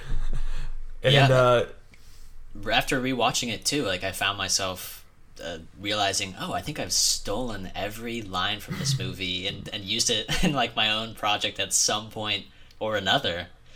Like every line you said, like, I'm elected to lead, not to read, so quotable. Like, it's a good line. It's a very funny line. And what I also think is good about these movies with the funny line, and I think this is just, you know, like that classic sitcom editing where you're trying to hit it in 22 minutes, is it will have a funny line, instead of like lingering on it for a laugh, it will just cut to the next scene, and that makes it even funnier. Like, going like, I would like to not read, immediately cut to just Springfield establishing shots. Like, great, like, fantastic, good. No wasted time. Like, it's just immediately next. It is always funny to me where it's like, we're doing a big damn movie, and the movie, like, ends, like, the credits start rolling at 77 minutes. But I do think, unlike Surf's Up, where I was like, they're filling time here, I think this is a nice, packed movie. Where it's like... And I think there's a lot of interesting things to discuss here, even not as a fan of the show, because I think my big comparison point to this is the SpongeBob movie, because I did grow up watching SpongeBob, and it is, like, an adaptation. I think... In The Simpsons, I think it's even more of a stressful thing, is in the SpongeBob movie, it's like, you gotta give every, like character that has fans at least a joke. And I think for The Simpsons, that's way harder, because it's, at this point, it's so much. So many characters somehow even made it in the film, surprisingly. And they even had... And they invented a new one. Yeah, so Lisa to have a boyfriend with that didn't matter. Yeah. Yeah, that's really weird to me. That is strange to me, too. That's my one quibble with the film, really. Like, why this guy? I also was just expecting to be like a celebrity guest star. Like, I was expecting with the Bono joke, like, did they get Bono and just like pitch down his voice? Because like that would be like that would make these jokes work. And then it's like, no, it's just a kid, and it's like, okay, like that's weird. I don't know if I don't think Lisa needs it. I guess they just wanted to give her something to do because everyone else clearly has something to do in the plot. But like, but Lisa's theme though, it pulls my little heartstrings. I don't know it. I don't know. It played in the film. It played in the film, Danny. Whenever He drew it on the dome. He drew on the dome for her, and she was like, "You guys want to?" Before we really discuss about the movie, I could bring up the visual aid I brought. Yeah, sure. Go for it. All right. So when I was checking this out from the library, because I know it's on Disney Plus, but I like having a DVD copy in case my Wi-Fi goes down when I'm trying to watch it. I noticed they had two things. They obviously had the DVD of the Simpsons movie. And I know you might think they would have the like novelization of the Simpsons movie as the other thing, but they did not. They instead had the piano book of the Simpsons movie, of the music. Okay, that's awesome. So obviously, as soon as the movie ended, I checked the back of this to see if it had American Idiot funeral version. It does not, sadly. It does. But it's just a gag. Yeah, it does have, of course, Spider Pig. Do you guys want to know what the track list is for this? Yes, please. Yeah. Obviously, it opens with the theme and closes with Spider Pig. But in the middle, there are, like, I presume these are all score tracks that are labeled Trapped Like Carrots, Doomsday is Family Time, Clap for Alaska, What's an Epiphany, Thank You Boob Lady, You Doomed Us All, ... again, Bart's Doodle, World's Fattest Fertilizer Salesman, and my personal favorite one, His Big Fat Butt Could Shield Us All. I think that's a good title for a track. So, Mark, if you need piano music, I got it here for Bart's Doodle, which is described as being moderately in 2. Oh, see? Cool. That sounds lovely. Yeah. So if you ever need a copy, is it like of a this, beginner's piano book? That would be interesting. I would hope so. If it's the I would hope so. It's The Simpsons. Oh look, it's got all these. It's also got all these little like Oh wow. fancy That's art gorgeous. photos from it. Yeah. Great. You know. This is the scene Cool. from the trailer I remember seeing in front of Ice Age 2. That's also in the movie. Oh yeah, I do remember that. Yeah. Rockin' Did the librarian? Did the Wait, no, Ice librarian Age 2 like was see you 2006, getting that but and the something DVD and was like, "You're a fan"? I always avoid talking to people in the library. I go to the self-checkout at the library. Aw. Man, your Well, it's librarian's a because I'll be self-checkout. I need honest. to This relearn is how to gonna use sound. these. This is gonna sound controversial. Maybe I'll lose some fans here. Is that all the librarians wear masks, and I personally don't want to throw on a mask, but I'm just grabbing old DVDs. So I'm just like running in, grabbing my DVDs, checking them out, running out. I'm avoiding talking to you guys because you clearly and I respect that. I don't want to get in your face, so. Mm-hmm. But yeah. Consider it. So, yeah. I mean, the considered thing would be me to have a mask in my car to put on, but Yeah, almost but- consider it. yeah. But yeah, that was a nice little Simpsons piano solo book that no one at home saw. But yeah, Everybody listening, it's beautiful. You would yeah, love it. I wonder how much it's going for on eBay. Actually, I'm sure there's like people trying to buy this. I bet not too much. It's probably still like maybe feel it's like still in print. I feel like there are probably be. Simpsons collectors. Oh yeah, there's some really good Instagram accounts out there for like I wanted to strange pass- Simpsons paraphernalia. Yeah. Did anyone else have any like structural takes about the film? I feel like we all It is felt $20 pretty on positively. Amazon. Sorry, it's Yeah. $20 on Amazon. $20. So it's like it's still out there in the world. Still out. Yeah. But I mean, I feel like we all pretty positively received this film. Did we have any other big issues with it? I would say I received it as well as someone who's not a fan of The Simpsons, because I could complain about things like, I think Homer's a bit of a jerk in this. I'm like, well, I don't watch The Simpsons, so maybe I can't deride Homer Simpson as a character because he's such a cultural icon. I can't be like, nah, this movie, I don't like Homer. You can't. And I'm not saying I don't like Homer, but I'm like, you can't drop a take like that, like, oh yeah, Homer sucks. If you're not familiar with the property, I feel like. You can do that. That would be funny. Yeah, it would be interesting. I also don't seen think it so many times. I also don't think Homer sucks. I think the thing with this is that it is. I just said it wasn't like Surf's Up, but it is kind of in the sense that there's a lot going on here that's is it almost like Surf's always abandoned in service of the gag. But the thing is, there are a lot of things in this movie that had me cracking up. Pretty much any movie where someone just gets randomly ran over, I will laugh at. The thing where the wolves attack him, it's great, that's great comedy. Yeah.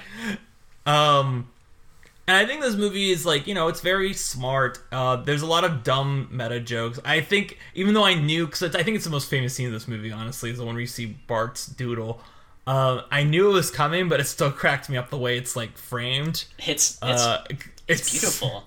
It's a really they hold it insane. out just long enough, and then when they actually show it, it's great. That's perfect. Yeah. Perfect time to do it. I went any longer, I'd be tired of it. But you kept it just long enough; it was still funny. I bet in your piano book, it has that song, Yes. right? So Bart's it's Doodle, it's the song. Bart's Doodle, but it's it's perfectly timed, in the film, and so it. Having watched I forget, Austin Powers does that similar thing, right? My dad walked out angry when that scene happened in Austin Powers when we were watching it at home one time. He was like, "Oh, what's this movie you're all laughing at?" Because he thought we were watching something that was actually really funny, but it was just the scene where they're covering parts, and he was like, "This is dumb." How He got dare really he. mad. It's so silly. Yeah, I remember rewatching that scene where Bart's doing that.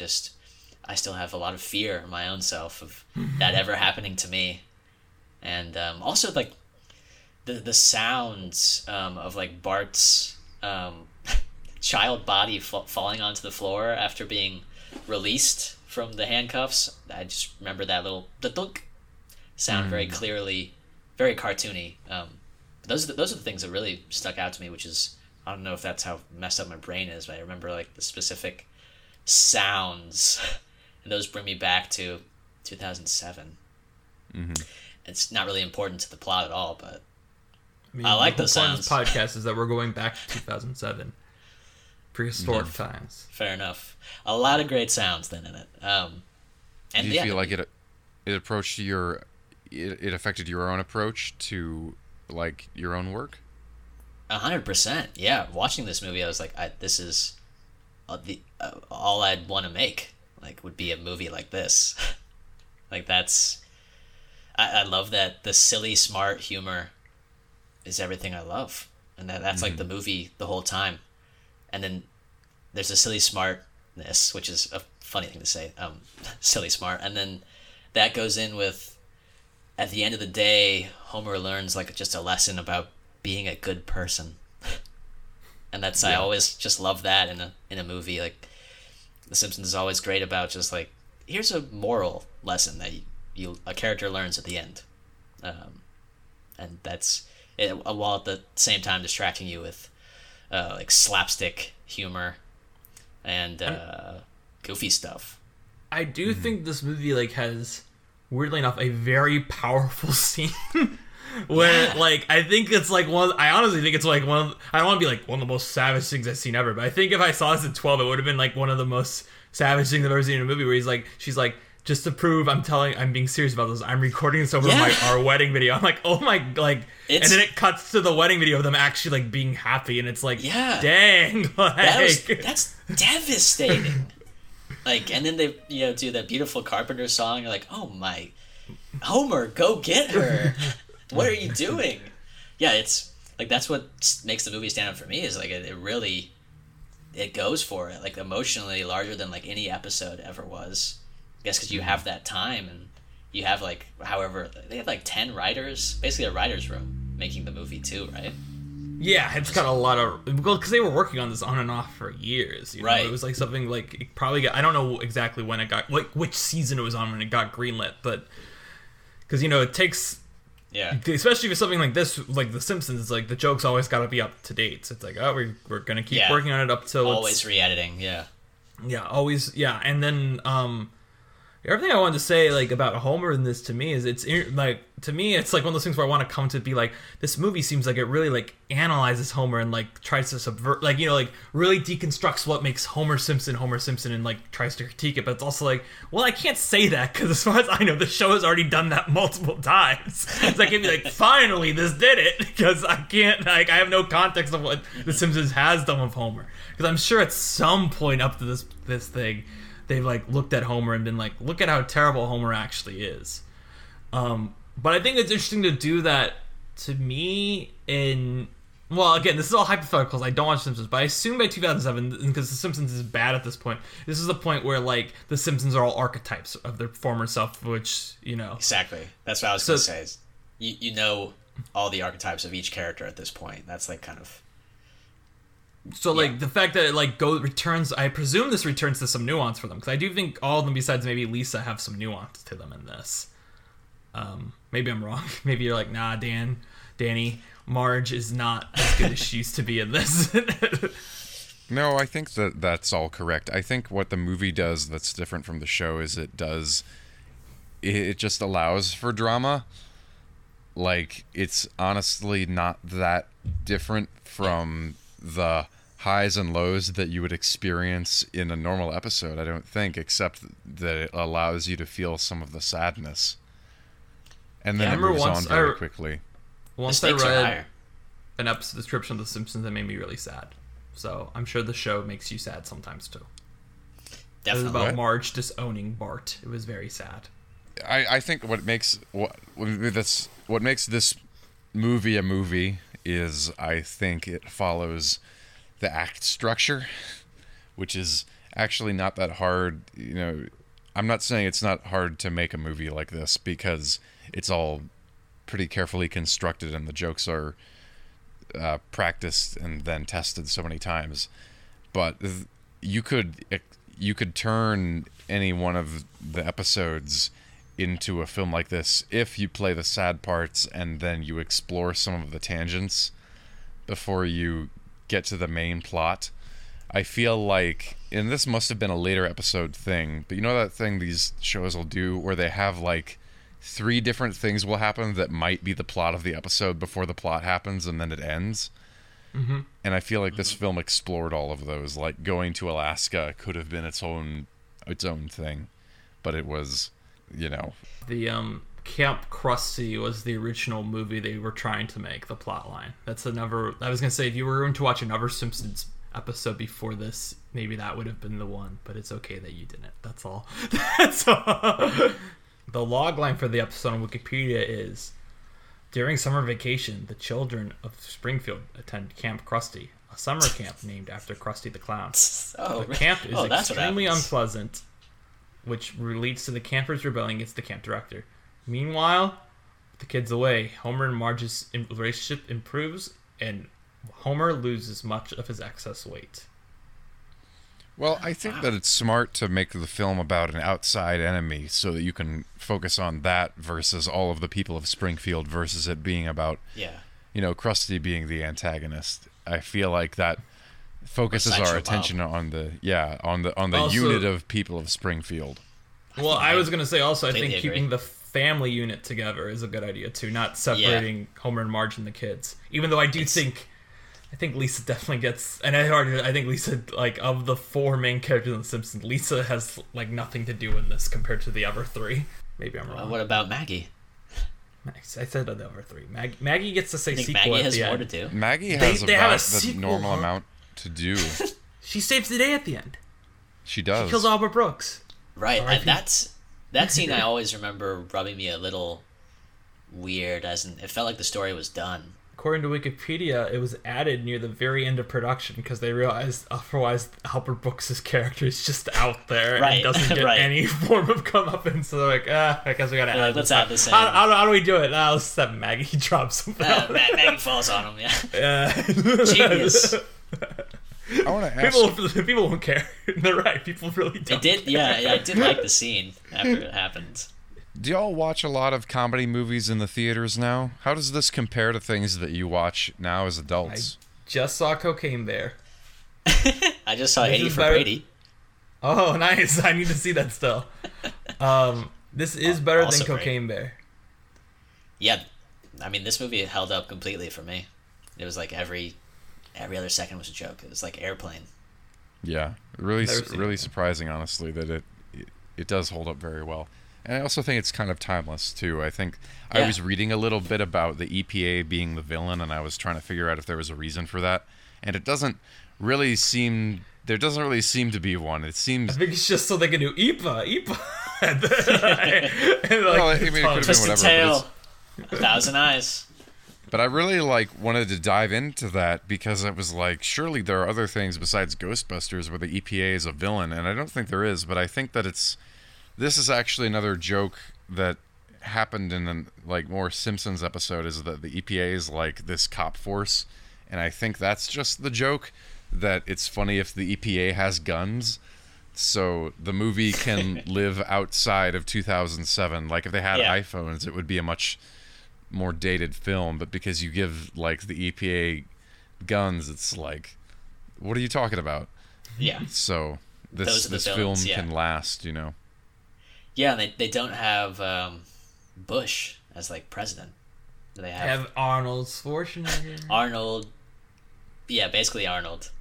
It is Arnold. That's his name. It is Arnold, but it's also designed after the other famous Wolf Castle, I think. I forget what his name is. Yeah, the Simpsons from character. The Simpsons. So it just looks like him, basically. So that makes it timeless, I guess, in a way, or some weird future that we could. Yeah. That will never happen. One thing worth talking about with this movie is an actor we've talked about this podcast before, which is I think Albert Brooks's voice performance in this is absolute.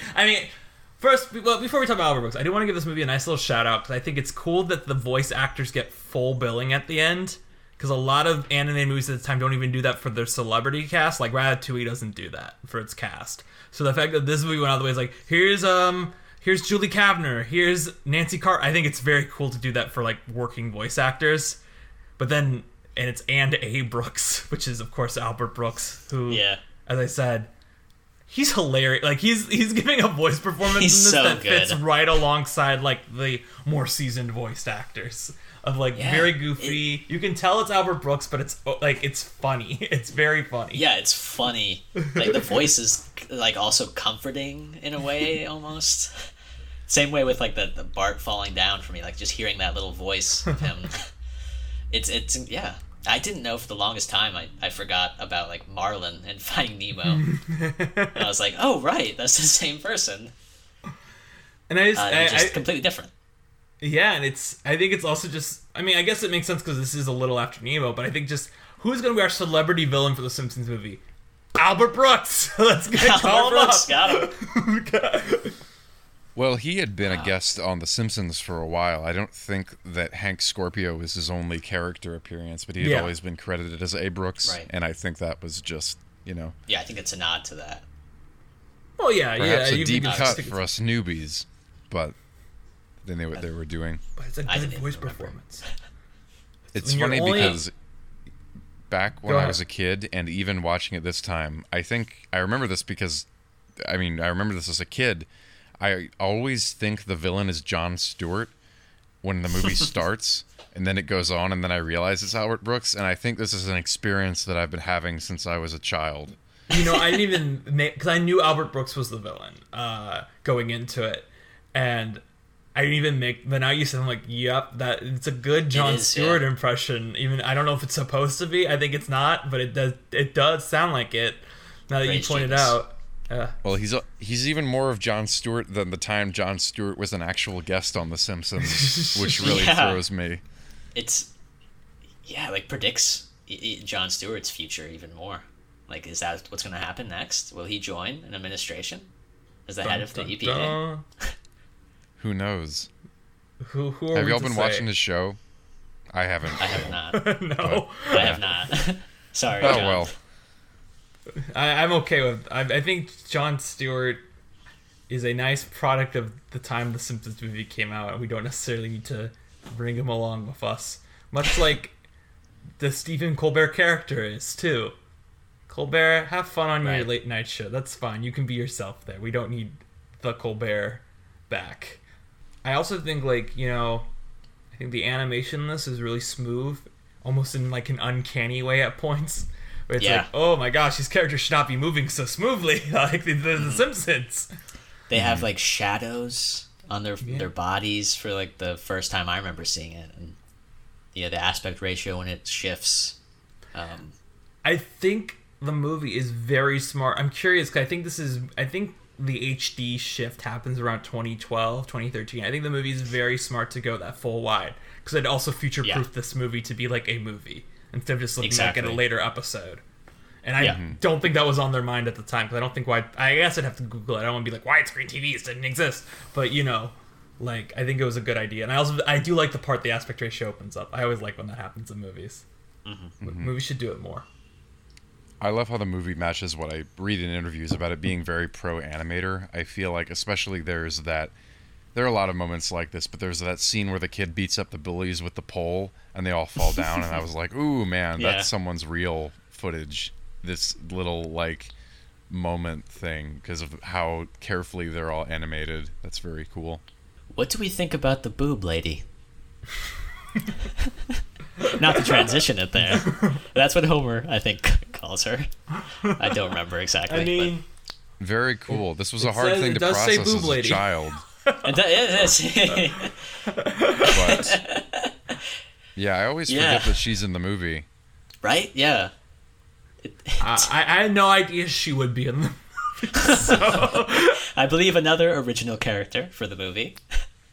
Mm-hmm. I wonder if she has been in any future episodes. I do think it's I think one thing I like about the movie, we can talk about the Boob Lady, but I like about after the Boob Lady is when he just basically walks home to Springfield. Like, he rides a bit on the snow dog, and he's clearly still, in the Alaska area, and then the Boob Lady's like, don't worry, you're almost there, and sure enough, he just walks a little bit, and he's there. That's the power of Springfield. It's always could be anywhere. Mm-hmm. Definitely not Vermont, but anywhere else. That's they have that one joke where it's being bordered by 4 different states that are nowhere near each other. And then it shows the map of the GPS, and it's no noticeable area either. Exactly. Which is good. I don't think they should. I don't think they should reveal stuff like that. I think it's okay to keep it secret. It stays within the logic of the show. Yeah. What did you think about the boob lady, Dan? Well, I'm glad you asked, Mark.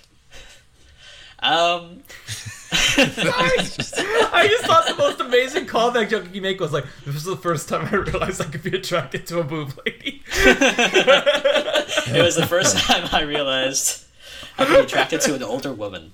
When I saw those boobs move like that, I wish I had my own just for directional purposes. No, but yeah, I mean, is she supposed to be like an Inuit old woman living in like the Alaskan? Like, well, I don't know what she's supposed to be, but yeah, it's still very funny. I don't know if I'm supposed to laugh at it in certain parts of it, but the dream sequence, the epiphany scenario, very old school, but it's still very funny. It's a little didactic to me. What do you mean? Yeah, go on. When he's like, "What's my epiphany? Maybe I should go home." It's like, all right, we get it. But I also think maybe that's the point. Maybe the point is that Homer's such an idiot, he needs to spell it out to the audience. I think completely. Yeah, Homer is like throughout the movies. I mean, if you haven't seen any of The Simpsons, do we think Homer is the dumbest guy? Yeah, the most selfish until this point in the film. What do we think of? Sorry, no, you go. You know this movie. I want to know what Mark thinks about the boob lady. Oh, okay. If you had any thoughts. I don't know what the deal was around this time, but like throat singing was everywhere. Throat singing was taking the world by storm around this time, because I remember I learned about this on some episode of Fetch with Ruff Ruffman. And did y'all know what I'm spitting? Nope. Yeah. What? I don't know things. Did you not have PBS? I thought you had like the local channel. I did have PBS, but I must have missed it. That's how I learned about throat singing, so it's always funny to see that in like the 2000s being like, whoa, throat singing. Yeah. And I think other than that, it's always like, it's intriguing seeing a character who's like, actually it's like this and then the sex scene. It's interesting seeing a movie that is kind of for adults, but also like, sex scene is really funny when it cuts like Bambi's eyes getting covered. That's incredible, yeah. But it's like, you're a child and this is your first time experiencing these situations, especially for me, because I never watched things like The Hangover or what my classmates were watching or anything like that. So I was not exposed to a lot of risque things or like body humor or anything like that. Yeah, that's pretty similar for me. So this was like as hard as it got, like that dream sequence. I remember even some scenes in like the Simpsons TV show that I would my parents wouldn't let me watch whenever it would usually be sex. Is this the first movie you've ever seen with like a penis in it? Yeah, probably. Probably, yeah. That still blows my mind. I can't think of what do you think the first like real human penis that you saw on film was? Oh, on film? Well, I mean, whatever. Not like in real life. You say something like, brothers. I don't know, I was 7, and it's like, what? I feel like it's a great question. I have no. But I mean, like on like watching a film, Probably was like in film school. In all honesty, something that one of our professors showed us. I'd be like, "Oh, penis," Yeah, and then I don't know if I could answer this question, but I think it'd be interesting to like separate, what's a prosthetic versus like real penis. Because I feel like I don't know these days anymore. What do you guys think? What do you guys think in this movie used? Yeah, it's probably a prosthetic, right, on Bart?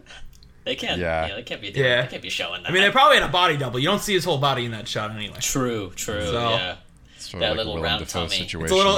It's a trick shot. There's like a trap door there, like afterwards, and then there's a stunt double. Then he pops right back in on the skateboard. Yeah. Yeah. Keeps going. I wanted to ask you guys, as fans of The Simpsons, were you satisfied at the time and today, like, which side character they chose to focus on? Not obviously, like, the main family, but I mean, like, are you satisfied that Grandpa has a big role in this? What about, like, the fact that... I mean, we've already kind of said you're not satisfied with the fact that they make a new character for Lisa to have a crush on, which I think makes sense. If you have so many characters to pick from, why would you make this new one for a nothing role? But I'm trying to think of who else is in this that has a big role to me. Or like, say, like, Mo doesn't necessarily have a big role. There's another character. Oh, Ned. That's what I was going to say. Flanders. How do you feel like Flanders is probably the biggest role in this movie of recurring characters of The Simpsons? Well, I think that Flanders kind of makes sense. I feel like that's a big unresolved thing within the show. And of course, in a movie, you want to address some of the unanswered questions about your show. Lisa, I think, is a narrative problem more than an inclusion or not inclusion thing. It's just, why is that guy here? And you know, Mo seems like an oversight, but like we were saying. Oh, I'm sorry, I misspoke. Mo. I actually meant Mr. Burns having like a very small role. I didn't mean Mo. Sorry, Mo. I mean, I guess Mo has a small role. Mr. Go on, Burns sorry. is in it more. Hiya, Well, I Midge. What? Yeah. Hiya, Midge.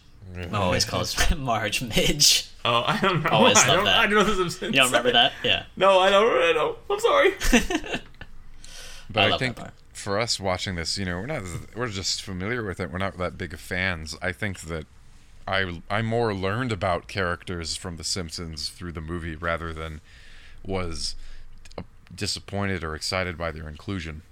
For me, the only character I didn't even notice that he was not there until after the movie, but like Sideshow Bob would have been interesting to see, who's like as another great Simpsons villain, more specifically to Bart. But I can see that I don't really know there's a way to He fit him in apparently had unless a he's cameo that they cut. you know Cameo that they cut. It says. interesting.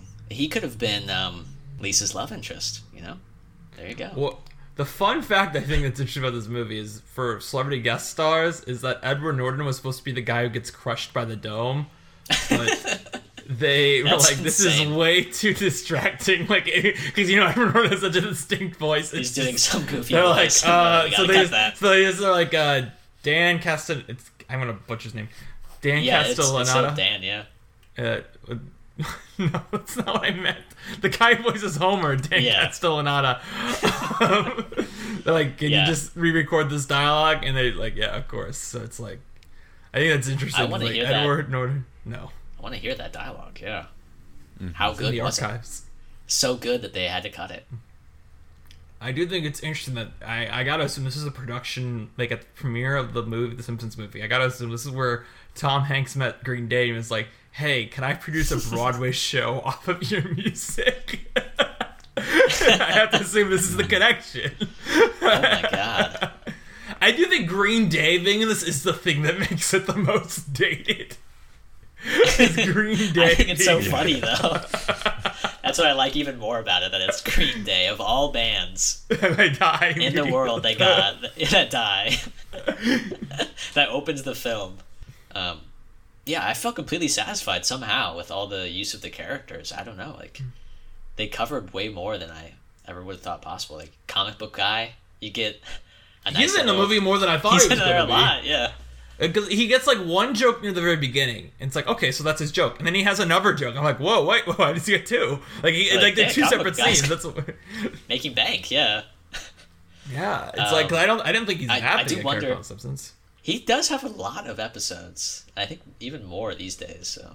I guess, I wonder if Tom Hanks' character, like his little cameo, if it was originally supposed to be like Troy McClure, basically does that, and like he's always doing the "Hi, I'm Troy McClure" thing, and then explaining things on video. Wonder if that was originally their intention until like Phil May- Hartman passed away. Well, I could also see it being something where maybe... Well, okay, of course, when Phil Hartman passed away, they weren't going to do it. But I could even see it also being something like where it's like Wolf Castle's supposed to be president, but I think they're worried that like the casual viewers that were coming in just to see, oh, there's a Simpsons movie, we'll just make it Schwarzenegger instead so people just get the joke immediately. So I could see that being something they did with Tom Hanks also. Is like... But also, of course, Phil Hartman's dead, so they can't even use him if they wanted to. Right. And then Tom Hanks is somehow even more relevant than ever. Yeah, Tom Hanks is always relevant. Yeah. And to bring back to Pixar. Yeah. I mean, Tom Hanks. we got Marlon and Woody in the same movie. Crazy. Wow. And then when we're gonna get a Pixar movie, Green Day. They're still kicking. I wonder what one of their albums is like these days. Like, I thought you meant they're still really good. I listen to them. I listen to them every now and then. Oh yeah. Yeah. Is it like the same?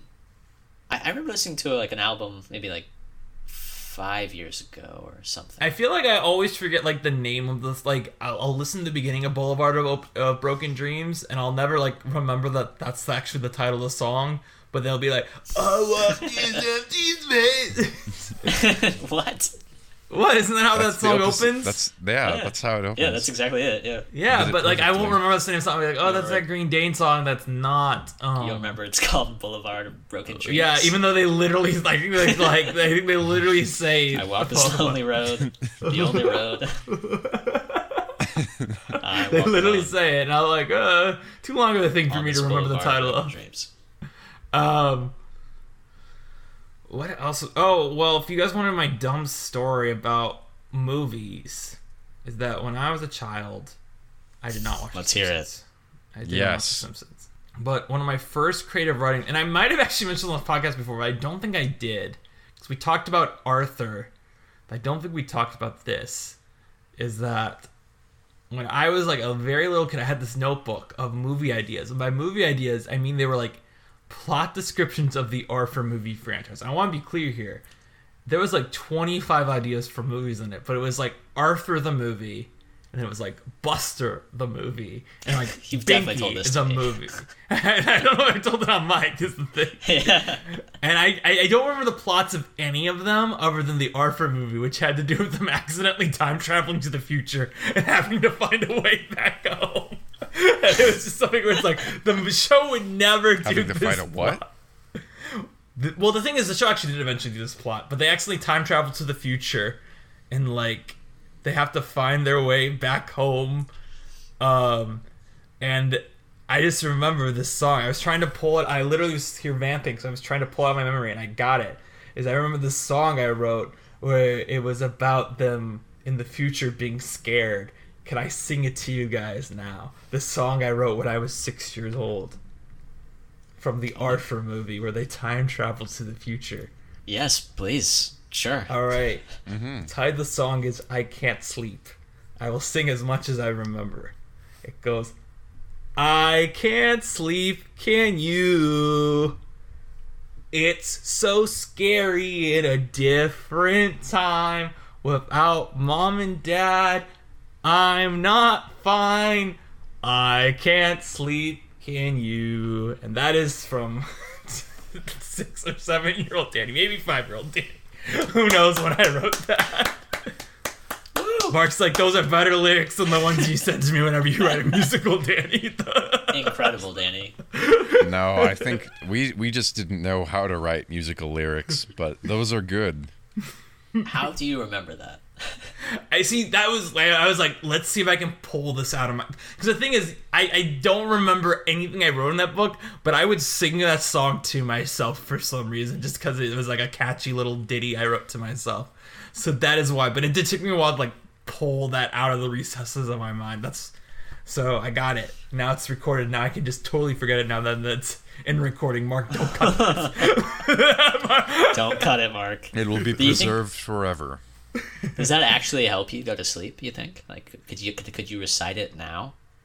No, I don't think it would help me sleep, because the context in the story was that they couldn't sleep. So Like, why would them singing "I Can't Sleep" help them sleep? Or are you saying it's like Mary Poppins, where it's like one of those reverse psychology things where it's like, stay awake. You know, that song was what my dad always sang to me when I fell asleep.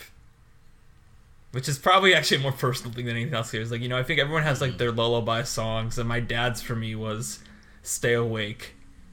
And I think another one was like a Christian song that I can't remember right now, but like "Stay Awake" was always one of them too.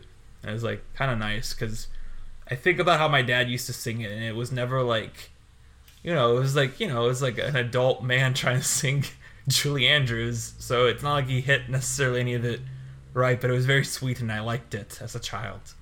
That's nice. Yeah. So maybe that's where my Arthur idea came from, was that my dad would sing that to me.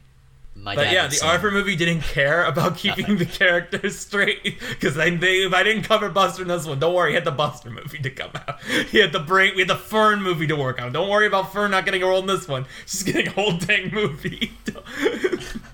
How does this relate to other animation that we all watch? Do you think this is more adult, less adult humor? Having humor, not having humor?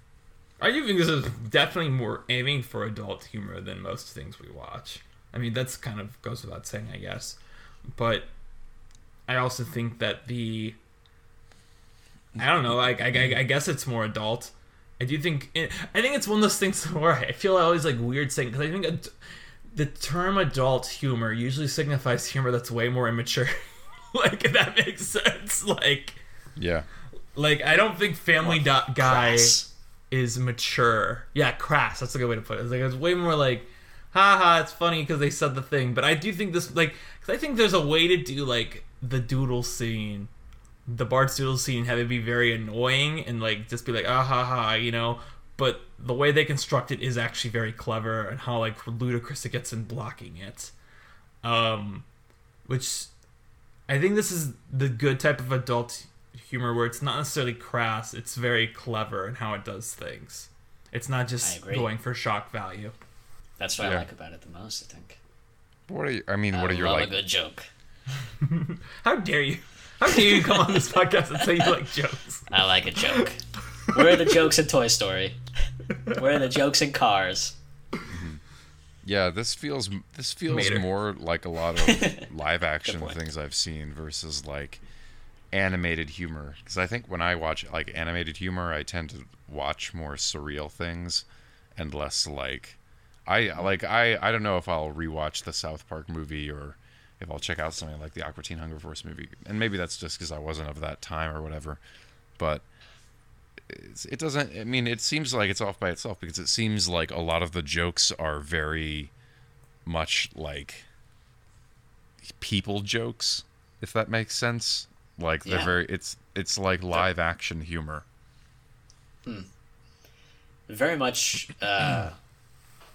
like jokes of the mundane, a lot of that, like just the everyday life kind of scenario jokes, like Homer putting tiles on his roof, classic bit, hammering his thumb, and instead he hits his eye, later he hits his leg. It's just a lot of that type of humor throughout, and which is relatable to like everybody. That's kind of my beef with The Simpsons, and also I guess its strength is that when I rewatch it, it seems like it's always talking about like the American family or whatever, and I'm like, sure. Right. Like I can appreciate the artistry here, but it's not like, you know, I don't know, it's not like connecting any more than any other comedians who are like making these observations about just nuclear family life. I would say not anymore, definitely. Like it's so, we've gotten so far past that, but maybe in like 93 it was like groundbreaking, I guess. Yeah. And then they were like, well, let's add all these other shows then just like it. I do Family think Guy. King of the Hill. King of the Family. King of the Family Guy. I do think my big thing with this, comparing it to other comedies, though, and what you're saying, Mark, I think, is that the joy of animation is that this movie doesn't have a lot of improv. Whereas I feel like if you compare this to any other like comedy movie at the time, like Anchorman, like Anchorman's full of improv. And I love Anchorman. Love me some Anchorman. But, like, I think trying to compare the Simpsons movie to other comedies of the 2000s, or rather, like, you know, adult aiming PG-13 comedies is hard because, you know, no live action comedy can have the set piece where Homer's stuck on the wrecking ball, right? Right. Mm-hmm. They take full advantage of the fact that it's animation. Exactly. Like, the dome plot, like, it's such a... I love... Like, that's the thing. It's everything like, about it. I think there's this big discourse always whenever... Well, not whenever, but when Spider-Verse Into the Spider-Verse came out, which we're going to do a full episode on, so we don't need to talk too much about it, but I'm the one bringing it up, so whoops. But, like, you know, it's like, in a superhero movie that's animated, you never have to worry about the audience thinking the effects look bad. And that's what I feel like is here, because even if you tried to do, like, a Will Ferrell comedy where, like, the premise is, someone put a dome over a town, like, you're never gonna buy into it fully. But here, since it's all a cartoon, it's like, hell yeah. And yeah, of course you would be mauled by dogs if you tried to do that to them. And of course, just dropping a pig crap in the lake causes everything to, like, go horribly wrong.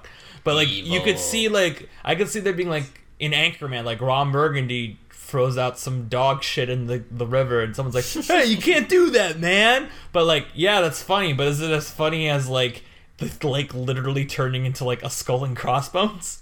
Right. Mm-hmm. I would honestly love to see that in Anchorman. If they attempted that, like, I think it would make a better movie.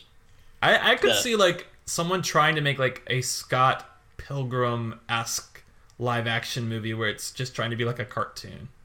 Mm-hmm. And I'm sure there are ones that have done that. Like, I think of Ned's Declassified as a TV show that does that, you know? Yeah. Growing Very, up. Is that what's next for The Simpsons? Like, have they attempted I think they've to done make that. a live action? I feel like they've had to. SpongeBob has done a live action episode where, like, the voice actors just played the characters. I feel like The Simpsons have to have done that at some point earlier on in the run. Mm-hmm. I don't know if they... I mean, if they were ever to make a sequel, which they probably will. Sequel? I mean, they've been trying to make a sequel since this came out, so... Right. I mean... I'm curious if we've crossed the point where it's been longer since this movie came out to, like, the sequel would be... The beginning of The Simpsons to the sequel. I'm curious. Yeah. I mean, if that's... I don't think so. I don't really want one, but I think if they were to make one, that's what I would want, is like a live action. Just... somehow, I guess maybe they're all still yellow. I don't know. Well, Dan, I would watch it. Since you've brought this up, now you have to cast who plays Homer and Marge in this.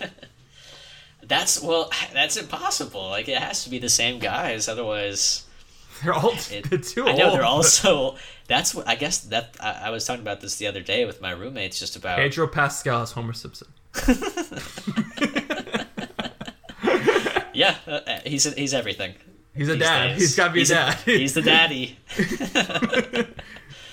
I mean, Eddie Redmayne as Bart Simpson. He goes full method. I'd watch the heck out of that. I do think Claire Foy could be a good Marge. If we're talking British actors randomly being cast as characters. That could be interesting, yeah. Yeah, maybe that'll help, is you have to choose only British actors to play The Simpsons. This is good, because I think then you get some obvious, like, it's got to be Brendan Gleeson as Homer. Well, this isn't British, but I was thinking just randomly the joy of having Brian Tyree Henry play Bart and, like, not acknowledge the age. With a British accent. Yes. The British accent, he has a bullet train. Yeah, he can be like, exactly. How's it going? Oi, bruv. Thanks, Thomas. Mark, have you seen Bullet Train? It's not good, in my opinion. I haven't Maybe seen Dan Bullet likes Train. it.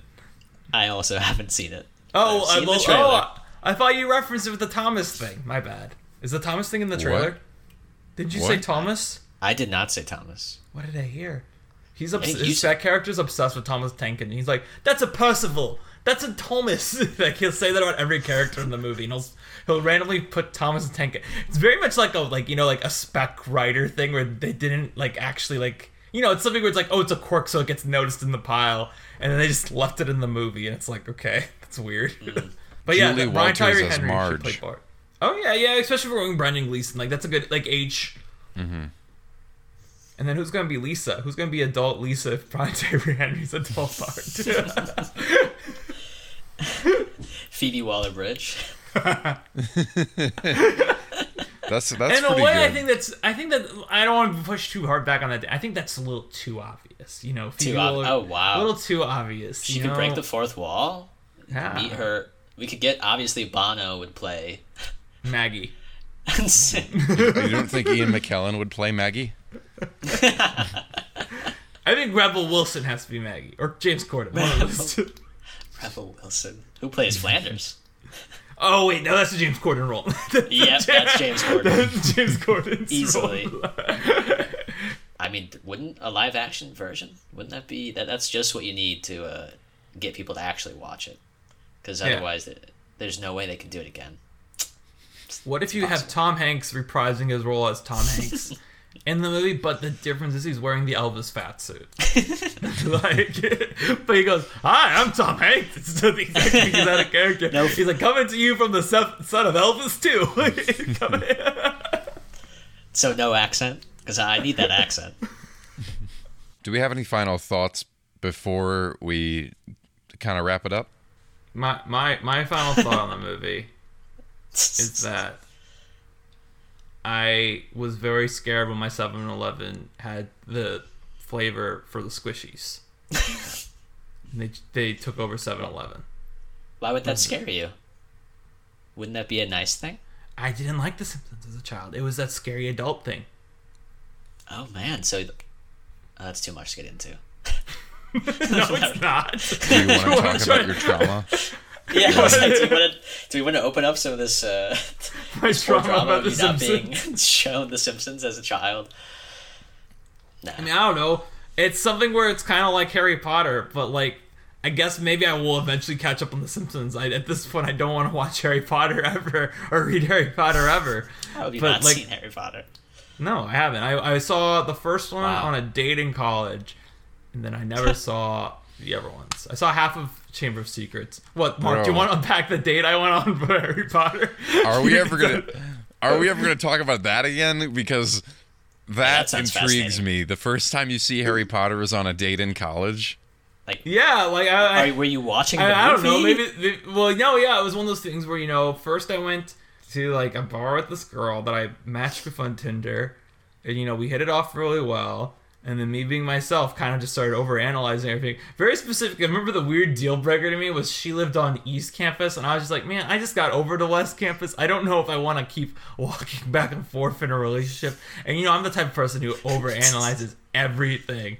So by the time we actually meet up, I'm kind of like over her already because my mind is like analyzed this too much. Your for me. laziness got the better. And then we're watching respect Harry it. Potter, and I'm actually interested in watching the movie because I've never seen Harry Potter. Yeah. And, Which Harry Potter was it?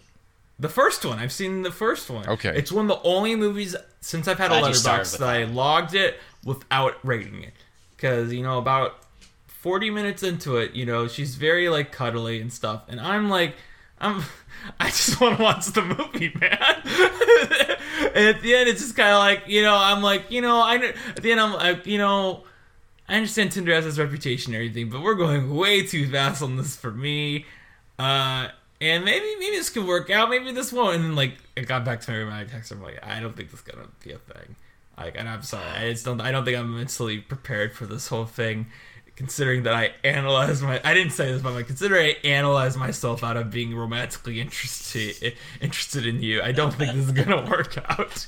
I mean, maybe I need to do some emotional. Maybe I need to do more emotional growth here. And I That was is like, so funny that we had, like, for the listeners, we all went to school together as well. That's so funny because I remember thinking that as like, oh man, if you move across campus, you're not going to be able to keep that thing together, Like, people were definitely planning out where they lived based on their significant others and, like, trying to make that work. well, because the other side of the campus sucks. So if I spent a year trying to get to the good side of campus, I was like, I don't want to do this where I'll have to keep walking over here. Yeah, I don't What know. about There's a a bike? certain romance when you, like, for people who don't know, the West Campus was kind of within campus, and then East Campus was in some really huge apartment buildings that were kind of outside of campus, and West Campus was a little more like honors student incorporated, I think, and it was more in the center of everything. So there was this whole like the culture of the East and West campuses, which were just separated by like a 2-lane highway or whatever. That's right. Was it grand? So, yeah. Dan, did you ever have to deal with that when you were in college? Coming in as a transfer student. Oh yeah, really. That's right. Yeah, so like I was at that apartment complex that was part of the school, the Wallen Grand. Oh yeah, I was there for a year. Oh nice. Wait, were you my roommate, Mark? Damn. No, I didn't have a roommate when I was there. Do you remember that time I came back from spring break Yeah. and you offered me lodging and I came back like dead? Because I had strep in you. I was like, I'm sorry that I'm sick and in your bed right now. I do remember I didn't know. And then everyone in your house got strep. I'm kidding. I don't think that happened. I hope it didn't happen. I don't think that happened. Okay, good. I remember. Then I moved on. My last year, I was on the other side of campus, and that area was better. I did like you said, the east side or the west side. I forget which one. Yeah, it was the west side with the communications building. Oh my God! I don't know if you all have had, because I don't think this has really happened very much with movies for me. But I did have one time, like, not as a date with someone, but it kind of just, like, happened. But it's, like, we were together, and it was sort of, like, a thing where we were trying to, like, figure each other out. But she was, like, let's watch Iron Sky. I don't know if you all know, like, the movie Iron Sky. Isn't that the Nazi, like, robot movie? Yeah. Because we couldn't, like, find something to watch, and I remember, like... I was like, dang, I don't know what that is, and going, never seen it. Nazi robots, okay. Yeah. I know what this is now. I've seen Iron Giant. Is it the same thing? Yeah, but, like, talk about a movie where I was, like, analyzing the relationship while watching the movie Iron Sky. I don't know. This was a fine thing or whatever. I'm just not a fan of Iron Sky, but I definitely had that experience of like, is this worth watching all of Iron Sky to like make something happen here? But we did watch all of Iron Sky, and then what happened was, instead of initiating anything, I was like, well, I'm too nervous to like do anything about this, so I suggested we watch Pulp Fiction. And we did not get through the opening credits of Pulp Fiction before she was like, I hate this, turn it off, you're stupid. But I just always think of that as like, I watched all of Iron Sky. And then she was like, I won't make the first move, I'm not. Leave it to her. And then she was like, I'm not watching Pulp Fiction. And I was like, her. all right. Well, a lot of people would be like, yeah, fuck you, Mark. Like, you don't have to make people watch Pulp Fiction, but it struck me. Well, I remember watching, for the first time, Amelie on a date like that. And having never seen it, no idea what's going to happen. I'm like, is this a foreign language film? I have no clue. She picked the film.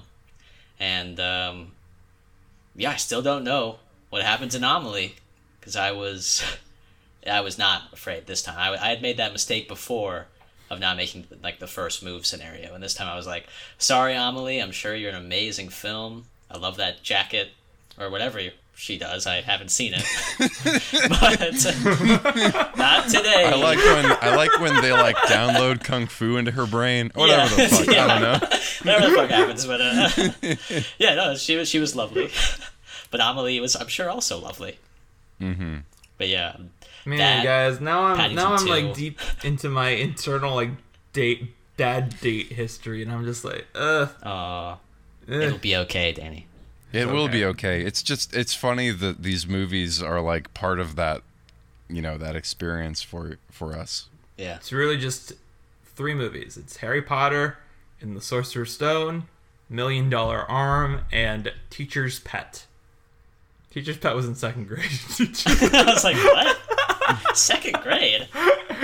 Danny started young. And it ended young too. Yeah, wow. I feel like you have that one experience, and then, like you said, Dan, you don't mess up again. You correct it. Yeah. Yeah. Yeah, I think. I don't know. I wanted to watch Harry Potter. Not anymore. The time I wanted to watch Harry Potter. I had never seen that it. Chamber of Secrets, Danny. Well, but then like you never make that mistake again. Then you're always, or maybe you're like. The mistake being watching Harry Potter. You're like, let's put on this thing I've seen 1,000 times and don't care about at all. I was going to say one more thing about the Simpsons movie. Yes, please. Yeah, we're about to ask you about anything else to say, so don't worry. Oh, great. I was going to say thank you to Matt Groening, the whole group, for making the movie, because it was integral to my childhood and sense of comedy and life. I love it. It's a great movie. Mm-hmm. So thank you to them. And thank you to you, too, for having me on for a Pixar podcast about the Simpsons. You can thank us later. We got to do one more thing. We can't Too late. Yes. Well, you can't thank us yet. Thank you, you can move the it to the back. context is all important. We talk about a lot of children's shows which don't make jokes about people like getting hung with nooses and right, like boob ladies. Speaking and things like that. Yeah. So how does this contribute to our conception of Pixar, even though it's not a Pixar movie? Well, I'm trying to do that organically. It sounds because like I'm saying that. I'm sorry. I'm so bad at this podcast. Fire me. There's no good or bad. I'm just doing it organically as saying that I think it's important that we watch contemporary, at air quotes, adult movies to compare them to things like Ratatouille and stuff like that. Although I agree with Dan, what you said earlier, or maybe was this Dan or Danny, but like one of us. Daniel. Well, no, but it was like a lot of these adult films are really written much more crassly. So I don't think like Ratatouille or whatever is not really a young person film. It's just getting a PG rating, you know? Yeah. That's more. Although Ratatouille's rated G. Or well, G. Yeah. I want to say, what? There's no sex scene in Ratatouille. Yet. Wait till the live action remake. Ratatouille. The sequel. Cut to never mind. I'm not gonna make the obvious joke. I also want to say though, before we finally wrap up, contributing to this conception of Pixar is this is our first. I mean, we watched Iron Giant, but I think this is our first one since Iron Giant that's traditionally animated. And I think the fact that like The Simpsons, you know, where all these character models are already preset and it can look this good, really reminds me of like how much the art was lost when all the studios shifted over to follow Pixar into CG. Because like I think this movie is very gorgeous for, you know, a movie based off a television show. And I think I can say that because I've seen the SpongeBob movies. You know, I think this is very beautifully done, animation-wise. And I do think we lost a little something in everyone trying to follow Pixar. Which is why we need the sequel. The Simpsons. In live action. The sequel. Oh, what if it's The Simpsons with 2 eyes? So it's a Roman numeral. I love that. I think that would be great. Or I imagine this is the type of movie where the post is just Homer doing like the peace sign. It's the sequel. He's got a donut on each finger. All right, Mark. All right. So, Dan, this is the part where we like to give the film something. A lot of movie reviewers will give the film a rating or some kind of star, you know, measurement system. We don't like to do that. We like to give the film a physical object, or it could be an experience or a performance, whatever you think an appropriate gift would be to give to the film. Me and Danny usually like to lead, just so you get a little flavor for what we're talking about here. Uh-huh. And I think because I really liked this movie, and they seem to like donuts, I want to give it one of my favorite donuts, which is the Boston cream donut. And it would be hard to like, yeah, I know, right? So I want to give it a Boston cream donut. It's not a perfect film, so it wouldn't be like an artisanal Boston cream donut, but just a nice one. And yeah, that would be my gift to the Simpsons movie. I love that. Mm-hmm. Now, before I give mine, I want to point out that the Spider Pig composition includes the lyrics, which I think is very nice. Very good idea of them. Mm-hmm. And much like how the Simpsons predicted a lot of things, we all know Spider Pig predicts the role of Peter Porker in Spider-Man Into the Spider-Verse. That's sarcasm. I know that character predates this movie. But what I would like to give it is, with my visual aid, is this is only a piano book. I would like to give the film and Hans Zimmer a full orchestrated book, so this can be performed in concert. I don't want movie concerts with a Simpsons movie, to be clear. I just want it to be like treated like Bach. I want to go to a classical like exposition of music at the Chicago Symphony Orchestra and hear his big fat butt could shield us all. I think that'd be really, really quite beautiful. So I'm gonna give this experience. That's a dream. Yeah. For the Simpsons fans out there that aren't me. Mm-hmm. But I would go see his big fat butt could save us all, for the record. What the gift I would give, maybe there's like two things, because I was definitely thinking immediately the donut. And for myself, my favorite donut has always been the Long John. No icing or no like cream filling. I know sometimes they have the like little extra cream filling, I think, right? But I love the white icing, vanilla usually. Long John. I would give that straight to your directing buddy and to the whole cast. And then also, I think a pig, right? Like, did this movie single-handedly bring pigs into the home? Hope I feel like there's a lot of pig pets out there these days, and perhaps the Simpsons movie started that. Mm-hmm. I'm kind of surprised. Oh, you know what? Didn't give it a horseshoe. I have a special Three Kings Day gift to give. What do you got? I want to give it an iPhone. Lovely, yes. Yeah. That's a good one. Well, Dan, this was lovely having you on. Do you want to plug yourself for the people? Yeah, I've got an Instagram, and there's plenty of good stuff on there. Dornhub Premium. That's not the one you're thinking about. It's not the other hub. And then there's also there's some music on there. Got a little band with my one of my roommates called Quasar Dose. Yo. Check it out on Spotify and anywhere you listen to music. And there's also a lovely Instagram account for where we get babies down, called Baby Getting Downers. I do like it's a babies. Lovely hoping to get picked up on the CW. I'll let you know. What are babies down? We do like the CW. What do we do on Baby Getting Downers?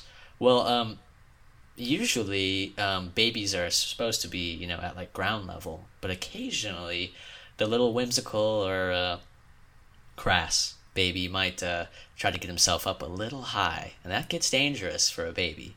So as the Good Samaritans, myself and my other roommate are, we get that baby down. We get him safe. Put him, right to sleep. Did you mean to say Good Samaritans? Yes, we'll say yes. Oh my God, that's fantastic. Okay. But yeah, we have a beautiful Instagram account. Really worth checking out. Thank you so much. Thank you, guys. We will be sure to. Dan, this was lovely. Fun to talk to you. It's been a while. Danny. Thank you, guys. It's been a while. Last time I saw you, we were eating Thai food at a very bad restaurant by my hotel. I thought it was fine. It was fine, okay. But it was something where like they said it was really great. And I was like, it was tolerable Thai food. It was tolerable. Yeah, tolerable is a good word. Danny, what do we do next time? We will not have a guest. Sorry, Dan.